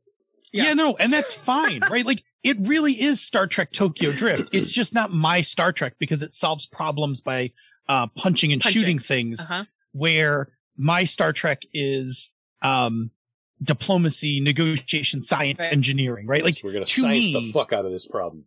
Yeah, like, to me, one of the I think one of the episodes of DS9 that epitomizes my feel for Star Trek is Terok Nor. Because O'Brien has to fight the drugged out Garrick, but he doesn't fight him. Yeah. Right. Like, he out engineers him in the end. Yes. Yeah. And that to me was like, and as much as I love the Dominion War, to me though, that's like the quintessential Star Trek there. Okay. So that's the one I would be a terrible player in. The one that I love I enjoy the IP, but would not enjoy playing is Middle Earth / One Ring. I like Middle Earth, to a point. But fantasy, despite how much fantasy I have run in the last year, fantasy has never been my first love. So I'm happy to watch. I'm happy to watch the Lord of the Rings movies, not the Hobbit one. And I would reread Lord of the Rings again. I haven't read it in decades, but like if you were like, oh, I'm running this game, I'd be like, maybe. You would lure me more in with the system than the setting. Yeah. So if you're like, hey, we're playing the Free League Lord of the Rings, I would be like, yeah, I think I would like to see that because I like Free League games. You could probably lure me in that way rather than like, hey, wouldn't you like to, play a Hobbit? Like, nah, not really. No. Like, Yeah. like, and there's nothing against it. Like, I love the movie. I mean, I love the movies. I'm getting sent all fired up by saying Yeah, don't do that. I'm going to start hearing yelling. I love the movies. Like, before the MCU, that was like one of my go-to jams. Yeah. I prefer the movies to the books. Oh, okay. Look. Oh, God. Look, she's going to come busting in here like the Kool-Aid man. She'll be like on Zoom in a second. Okay, so we should probably move on. Actually, all I gotta say to Phil, I just gotta say to Phil one thing, Phil. As much as you love Star Trek, yeah, you can't appreciate sabotage to your original Vulcan. That's all I'm gonna say. Fucking Kelvin universe, man. And I totally blew that Star Trek reference. I should have called it Star Trek Enterprise Drift. That would have been Enterprise. Yes. Okay. Question 6. So, question 6. You're going to get me kicked out of my place, Jerry. Why would you be affected by this, Andy? You're an innocent bystander. Anyway. I'm not correcting him. What established IP is out there that game designers need to get cracking on creating a game for, and what system would you like to see it in? Ooh, that's a good question. I mean, first of all, I want to see some of the 80s cartoons. Gotchaman, Battle of the Planets, He-Man, Thundercats, that kind of thing. He-Man's coming. I'd like to see them done in a decent game system. But the big one, and I'll be honest, I've run it myself in several systems, I would love to see an Adventures of the Galaxy Rangers role-playing game. I don't even know what that is. And I'm not sure what system. I don't know what that is. It was an American anime, basically, from the late 80s, about basically a bunch of aliens come to Earth and say, hey, guess what? Years ago, people grabbed humans and scattered them throughout the universe. We need Earth to be the homeland to kind of bring them back in. We'll give you technology to go hyperspace if you'll help us fight off this evil empire that's coming. And then they take a bunch of what are basically mutants and make them a bunch of special troubleshooters called the Galaxy Rangers. One is a cyborg, one's a super telepath, one's can change shape, and one can basically control computers, and he's also a secret agent you find out later on down the line. But it was an American cartoon that had, the first season was very episodic, but the second season there were a lot of like continuing stories. They built a lot of mythology to it. It was very 80s, and sometimes the writers just went, we're just going to have a silly episode, and we're going to have the entire thing come down to a rap battle at the end, kind of thing. But it was cowboys in space, and laser guns, and superheroes, and the low-level superheroes, and interesting character plots. For the first season, the doc, who was the doctor and also the computer guy, whenever he did something unusual, like, where'd you learn that? Oh, this is Abercrombie's Charm School. And he would go on and on about this. Well, in season 2, you get to Mrs. Abercrombie's Charm School, and you find out that it's actually a school for Black Ops agents.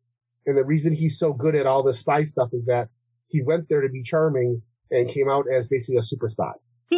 And there's a lot of that. There's ancient creatures that are very like there's this undead creature called the Scarecrow.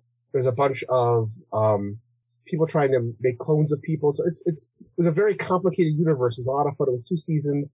It was very 80s, so it's got a lot of the 80s problems and stuff. Yeah. But they also weren't afraid to occasionally, like, sometimes gun battles ended with somebody dying, which was a big thing for American cartoons back then.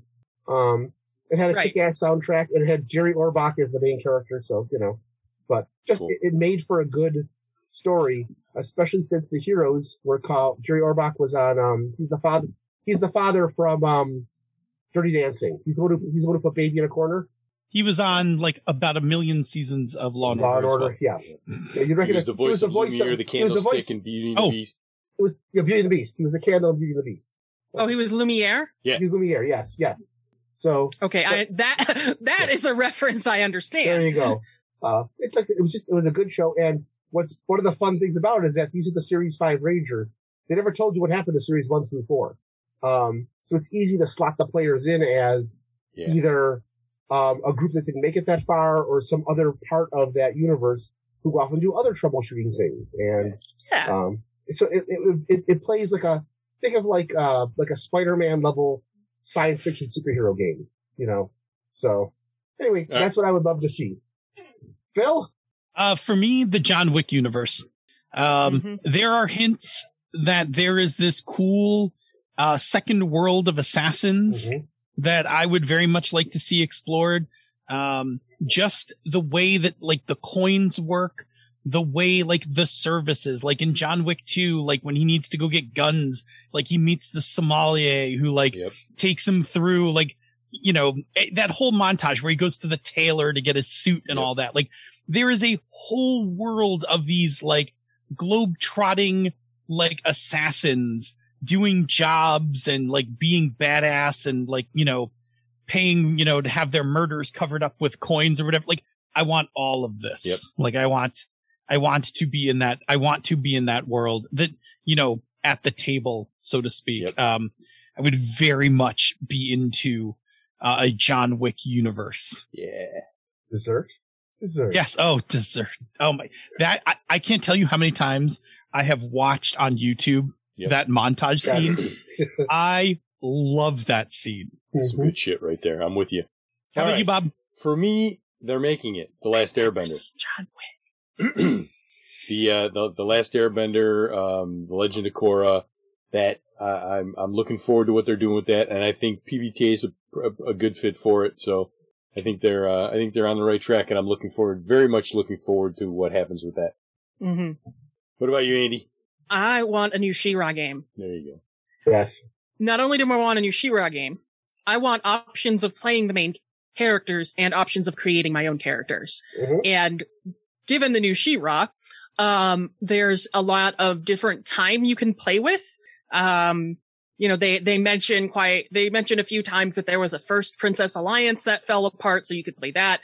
You could play pre-Mara or post-Mara. The princess is trying to figure it out. There's I believe a graphic novel that tells us about, there was a fire princess at one point. Like, there's just a lot of room, I think, to play. And I at some point would love to play Adora and have somebody else play Catra and have that dynamic. Like, I would love to play that dynamic with somebody. Because so part of this is you also want to play Thirsty Sword Lesbians again. I mean, yes, I've played Thirsty Sword Lesbians, but yes, I would like to play Thirsty Sword Lesbians, but with these particular characters. Yeah. The other big one, and Senda helped me flesh this out because I was basically like, WandaVision, but what does that mean? And so Senda pointed out, well, we want an emotional supers game that's like Masks for adults. It's like Masks or Monster Hearts, but it's for these adult superheroes. And you get to play these really emotional stories. And I would like that. Senda would like that. I think a lot of us would like that. Phil's got an idea like that, yeah. I have wanted for a long time, I have wanted them to make the Masks adult, like the adults version, where all the heroes are fucked up from being superheroes. Because for me, one of my favorite things in the MCU was that rather than making Tony Stark an alcoholic, the MCU made Tony Stark a survivor with PTSD. Oh, yeah. And his bad actions, like all his of the PTSD poor decisions he makes. Yeah, his PTSD drives one bad decision after another. And I would love to play a game where you were adult superheroes that are flawed as hell because of the things you've been through. I guess that also dovetails with Umbrella Academy would be another. That would be so fun to play. Like, I would love to play heroes that are kind of like emotionally messed up for being heroes. Like, oh yeah, I totally saved the planet from being destroyed. I am also now a living disaster with superpowers. Yes. Like, well, and it's also some of those different reasons, get really juicy. Because, you have you have people like Klaus, who his thing is he can talk to ghosts, and he was traumatized by his adopted father, who did things like locking him in crypts and making him like talk to ghosts for hours at a time when he didn't want to. And so he is now a drug addict. Also because that's how he deals with it. And yes. Wanting to avoid his dead boyfriend. Wanting to avoid his dead boyfriend, but his dead brother's always with him. Like it's you know, so there's that. And then you have Wanda, who lost, the person she was so deeply in love with, and there was nobody there to tether her down, at all. Yep. For the record, if this game ever exists, I'm putting Tony in it. Oh yeah. Oh yes. I will put Tony. You mean in this Rainmaker game. Tony? Yes. He will, like a fish to water. Yes. He will swim in this concept to no end. Because there's just so many. There's just so many ways that superheroes get messed up, man. And whether it's causing a lot of collateral damage and, feeling guilty about that, or getting frozen in ice and they've lost the love of their life. Yeah. So many different ways that could go. Yeah. I kept yelling at Tony that, like, just because you need supervision doesn't mean the Avengers do. Yeah. Stop it with this stupid Civil War shit. Yep. All right, cool. We can get you a babysitter, Tony. He needs a handler. Yes, he does. All right. So he needs a therapist. Yeah. A handler and a therapist. Yeah. All right. Well, that should bring us over to the conversation corner. So that's our wrap up of playing in established IPs with our super guest star. Yes. Thanks, 80 Fox. Thanks for having me. Come join us in the conversation corner. Yeah, let's go. Oh, okay. Is there room in the corner for me? Always. I thought your family and we're cuddlers, so it all works. Oh, okay. I thought going to being put in the corner was a bad thing. Well, only for baby. Okay. That's right. Thank you. Good callback there. Some of us like to be in the corner. All right, conversation corner. Andy, talk to us about what other things are going on in your life, in life, gaming, the community. Oh, life, gaming, community. I would like to talk a little bit more about the Voyager journaling game, because I think that it's a brilliant idea, and I had trouble with it at first because even though it's, you're playing a lower decks character on Voyager, like that is still so open-ended. Like I really struggled with it at first. And, so the idea is that we're all going to write journals at least once a week, and you can choose any episode or between episodes or whatever. And you choose whether or not you're an ensign, an enlisted crew member, or one of the Maquis who has joined the crew. And of course, they all have different issues. Mm-hmm. And so I wrote the first journal entry, and I was a little kind of like, I kind of get this character. They go by Z. Their name's Zetra Vahino. They're an ensign. They are, They have the self-confidence of a mediocre white man via Barney Stinson, is kind of the tropes I'm pulling on. And is a relief pilot. But after I watched episode 6 yesterday, and for those who haven't maybe gotten around to see it, I will try not to spoil too much. They get a opportunity to potentially write a message home. And so after I watched that, I wrote Z's message home, and that got me much more in touch with the character, with who's important to them. And, I had to do a bunch, because I chose an alien race I know nothing about, like I do. So I chose being a Bolian. Okay. Yeah. They're blue. Mm-hmm. And I'm an Andorian in my other Star Trek game. And I was a Duro in Redemption for most of my thing.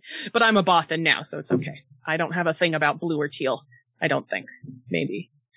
And it seems like it's going to be really fun. And since everybody's posting theirs online, you can read yours. And, obviously since Send and I live together, we've talked about it a little bit, and we're like, we're enemies right now, aren't we? And she's like, yeah, we're going to be enemies. And we'll see where that goes.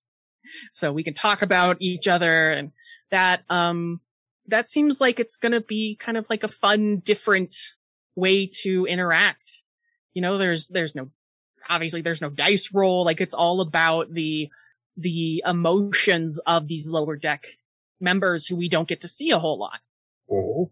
So that's super exciting. And then, yes, we did our first holodeck episode, in the Star Wars Adventures game that I'm in. And it was a, 17th century pirating adventure that our doctor made us go on as part of a stress lowering exercise.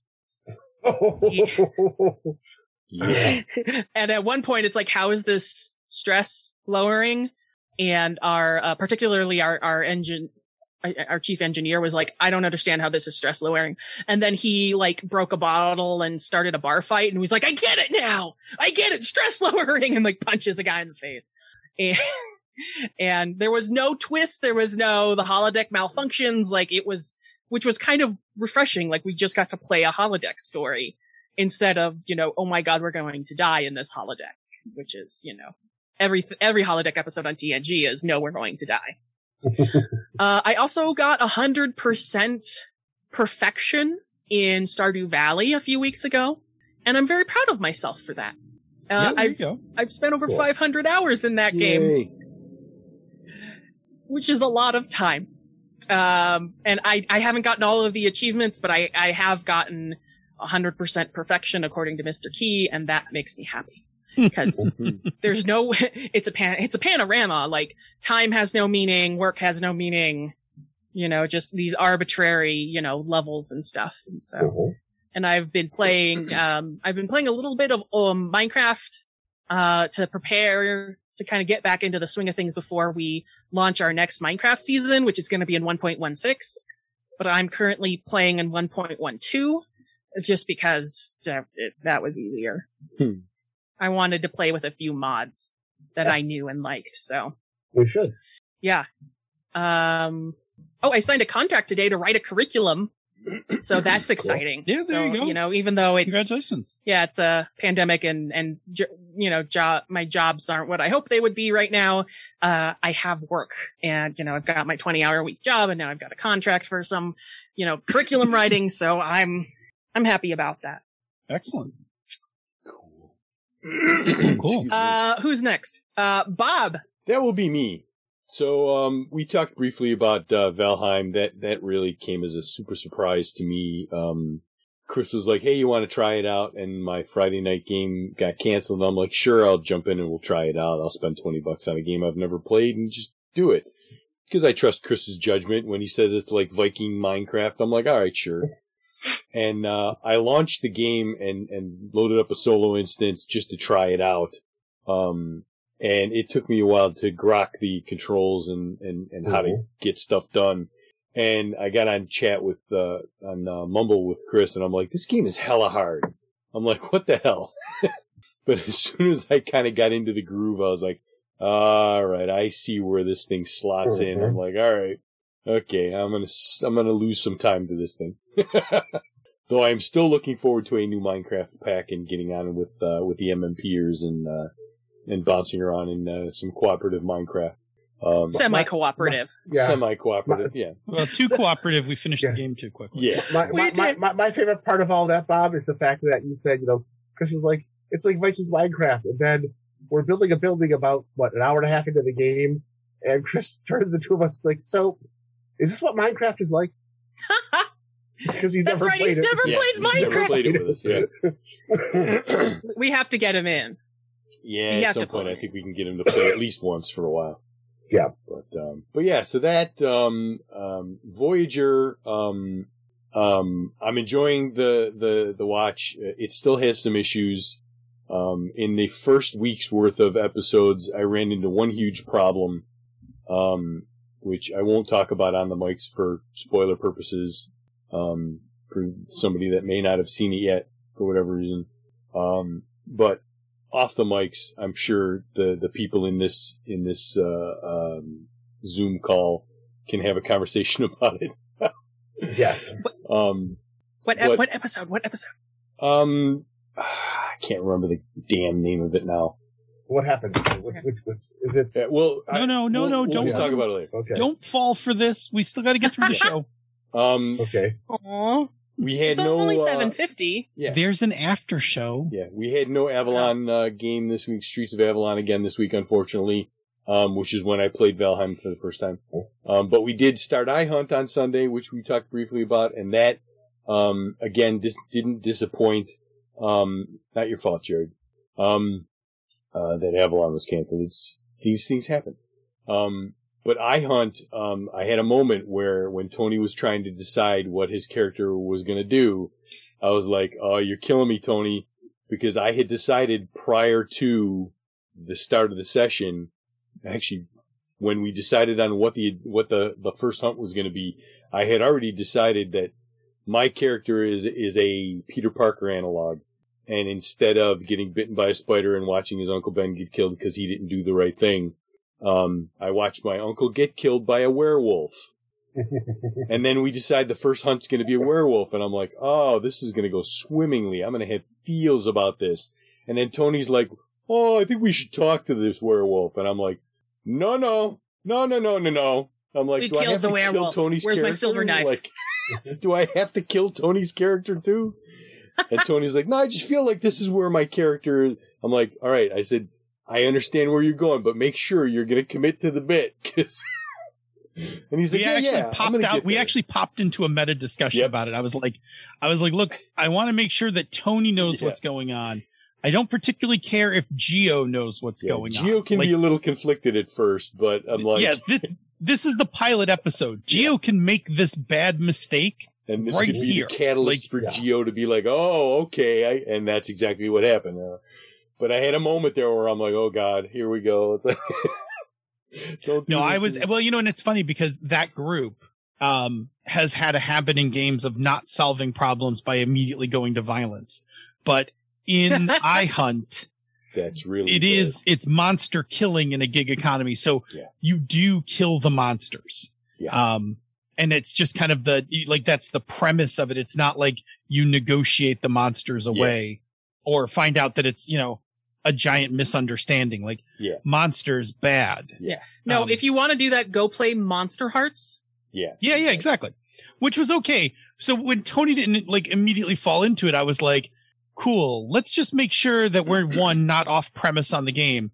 And two, if it's a character thing, then it's a great arc. It's like a great storyline in the pilot episode where Geo's like, I'm totally going to talk to this werewolf. And then it bites him in the shoulder and drops him to the ground. And, he has to get rescued and then spend the next night tied to a chair because no one knows if he's going to turn into a werewolf or not.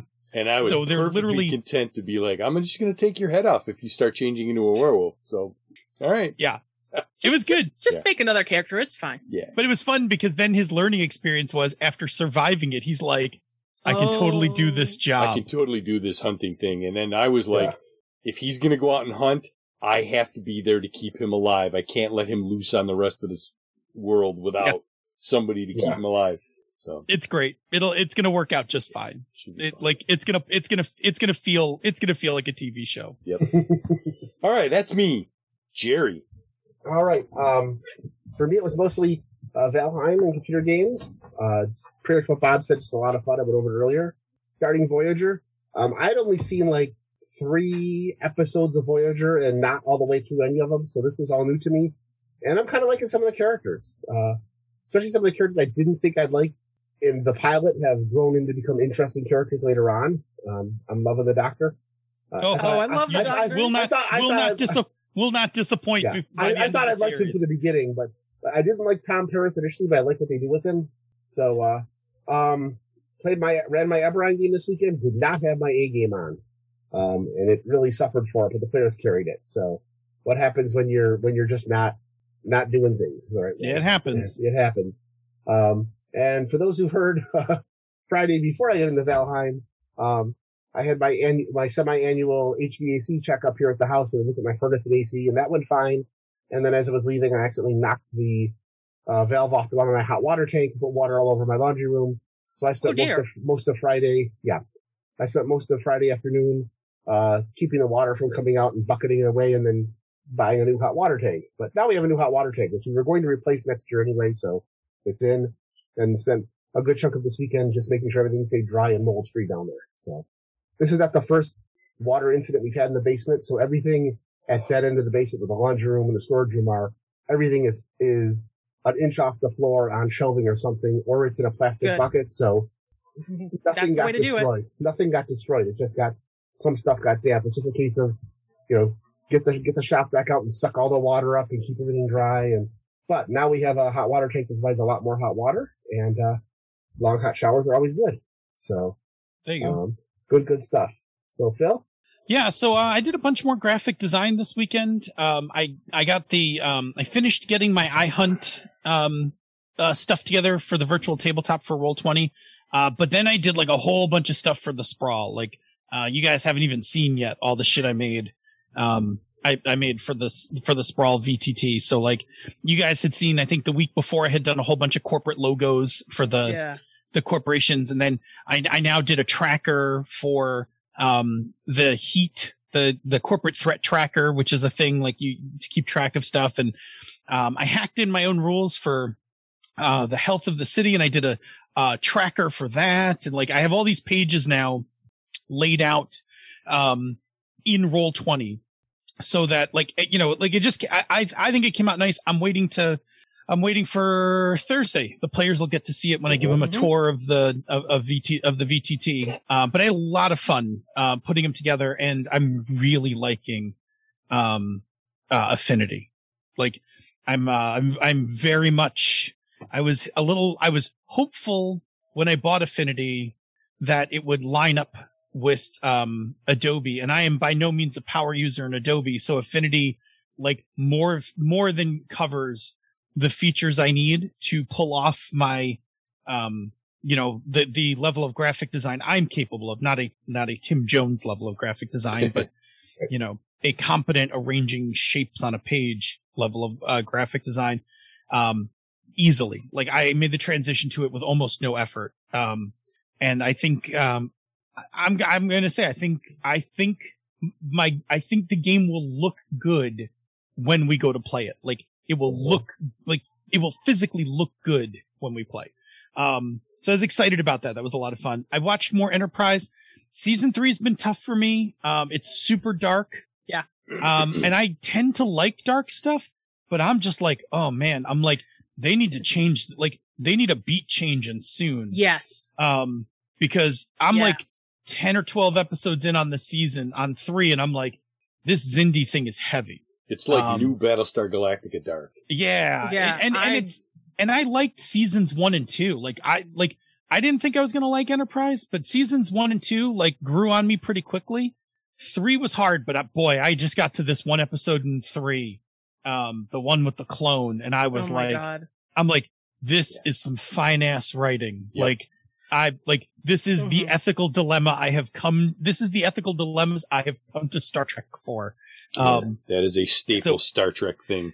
Yeah. Yes. So I was very excited for that.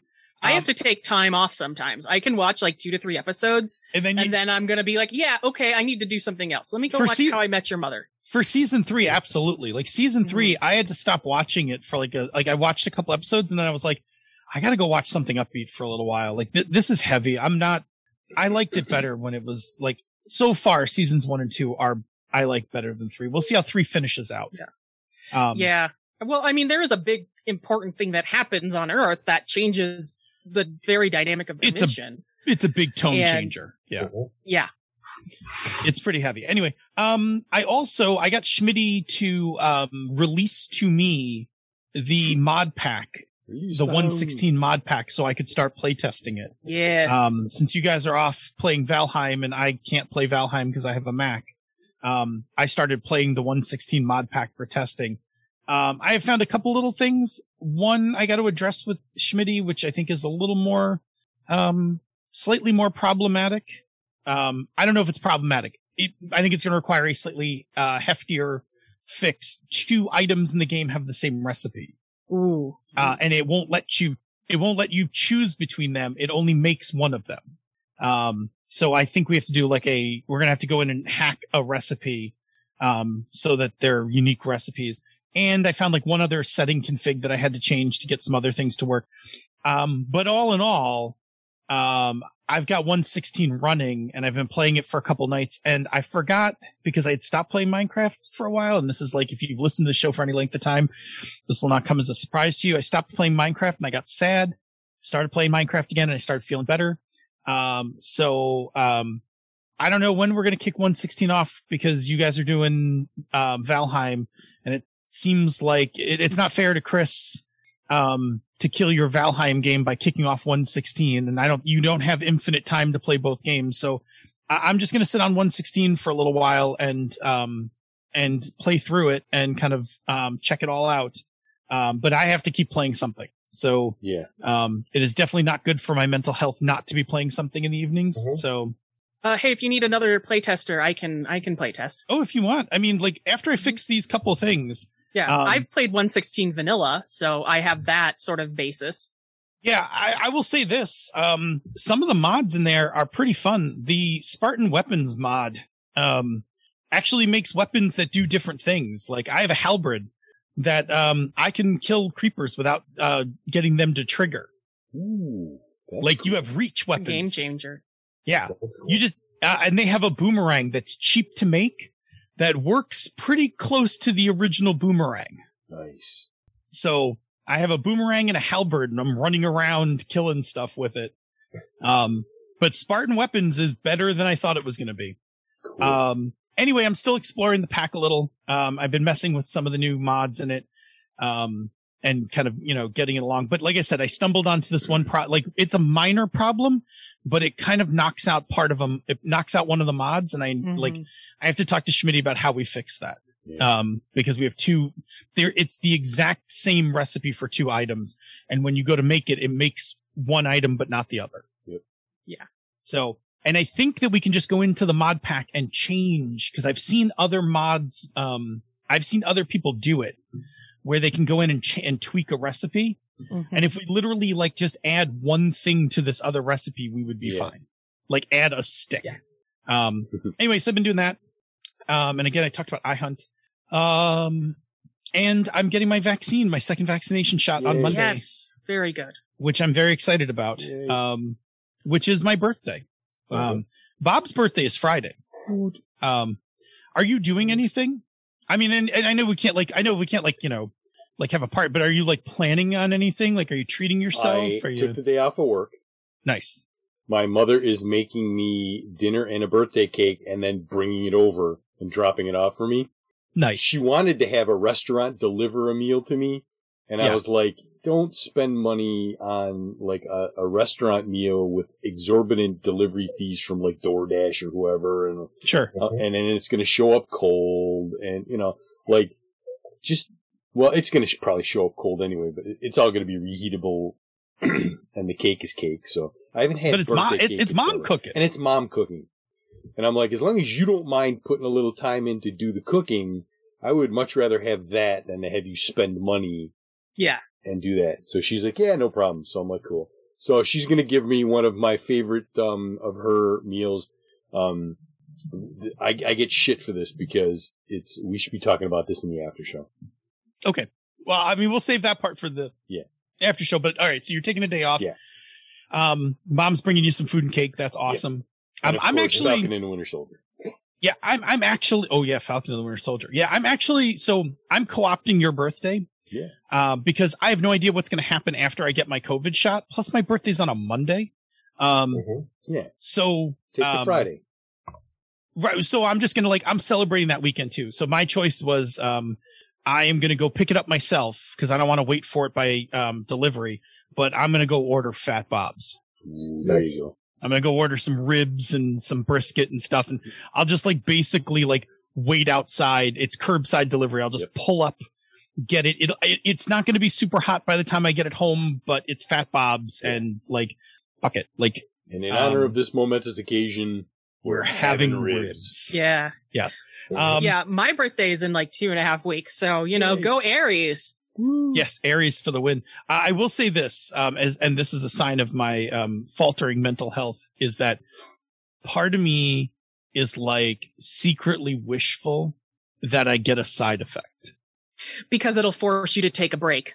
Yeah, I was like, Yeah. oh man, if I could I get just that.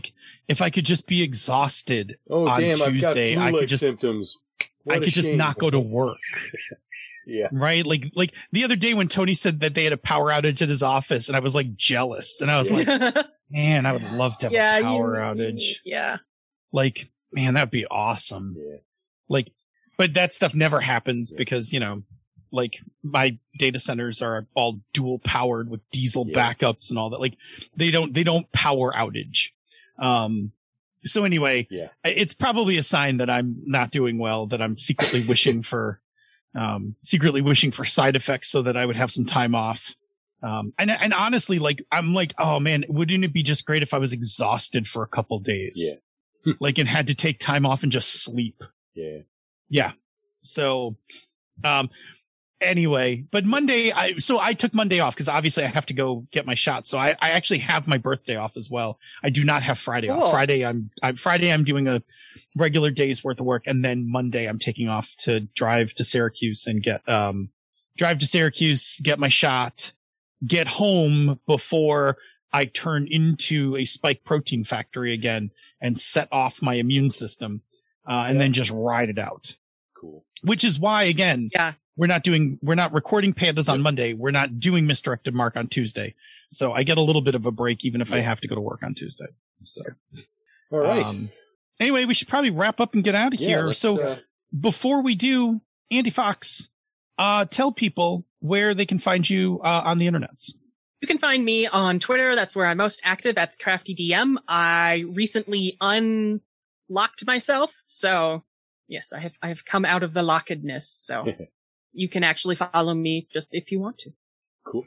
Redemption Podcast is at redemptionpodcast.com or on your favorite podcatcher app. She's a Super Geek has backlog, is available at sasgeek.com. What else? I am on TikTok, but I rarely make videos. So I'm also on TikTok and never make videos. Are you on TikTok as the Crafty GM? Yes. Okay. Yes, I am. So you might, although if you friend me, you might get some stuff on your timeline and be like, hey, why do I have this? And be like, oh, it's because I followed Andy. Okay. Okay. Cool. I'm still getting weird stuff. I don't know where I came from on my TikTok. So that's probably me.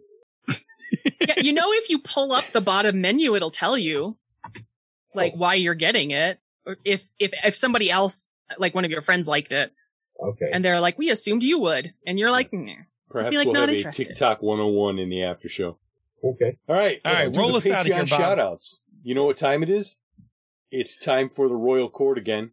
The Royal Court. The Royal Court. So, thank you to Andrew Dacey, the Warden of Whiskies.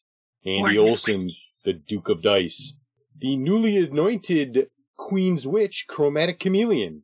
Hey! Craig, Welcome. the Lord of One Name. Eric Bonts, the Duke of Gators, and the Lord of Beefness. No, those are not both titles. Only one of them is an official title. Which one? The Duke of Gators. Duke of Gators is his name. The Lord of Beefness is a nickname. Because the Beefness. GM Gerrymander, the Lord of the After Show. Jesse. Wait. What? Yes. That's him. Yeah. Yes. Yes, you can buy your way onto the show. Yes, I don't know why people are surprised about that. Yes. You totally can buy a spot on the show. Totally can. Yes. We can be bought. Jesse Edmond, the Royal Doctor. I didn't buy my way onto the show. Jim of Jim Loves Games, the Royal Merchant Emeritus. John C. LeMay, the Guard at the End of the World. Evil John Carney, the Court Necromancer. Kevin Lovecraft, the Royal Beard. Richard Wyatt, Captain of the Royal Airship Fleet. Schmitty, the Keeper of the Labyrinth. Tiberius Starcrash Smith, still one of the best names ever, the Baron of Britannia. And one of the other best names ever, Todd Crapper, the Prophet of Probability. Thank you to all of those people, and thanks to everyone for listening tonight. If you are free on Tuesday evenings at 8 p.m. Eastern, 6 p.m. the Queen's Time, or otherwise known as Fox Time, come join us live on Twitch, where you can chat with other listeners in the chat room for life and ask us the occasional question. And if you cannot make it to the live show, check out our podcast each week, wherever you get your podcasts. And take us to some of the other shows of the Misdirected Mark Network, such as Mastering Dungeons, Bone Storm Obsidian, the FM Gamers, Hannah's Talking Games, the Gnomecast, John Cool Hustle, The Lounge, bonus experience, and back episodes of She's a Super Geek. You can and should also check out our sibling podcasts, Tabletop Bellhop, The Knights of the Night, and the always amazing Gaming and BS. Now, after you have picked your IP and before you pitch it to your players, leave us some feedback. You can reach us directly at the old-fashioned emails, as the kids say, mmp@misdirectedmark.com. Hit us up on Twitter. The show and the network is at Misdirected I have no idea where Bob is on this I'm grid. still in the same spot I always was. Oh, okay. Very good. Robert M. Everson. Yep. Is it still Yep. GM Gerrymander? And then farther and over I'm from DNA him Phil. is Handy Okay. Fox. All right, gang. There you go. Yeah. If you like what we do here and on the other shows in the Misdirected Mark Network, you can support our Patreon campaigns. MMP, Mastering Dungeons, and Pandas Talking Games are at patreon.com/MMP. Zhengu Hustle is at patreon.com/Zhengu Hustle, and Bonus Experience is at patreon.com/Bonus Experience. Patrons of MMP, Mastering Dungeons, and Pandas Talking Games get access to the after show, pre-production show notes, musical parodies, which we haven't done one in a long time, the Bamboo Lounge, and other special releases. this has been a Mr. Mark production, the media arm of Encoded Designs. Mic drop. We out. We out.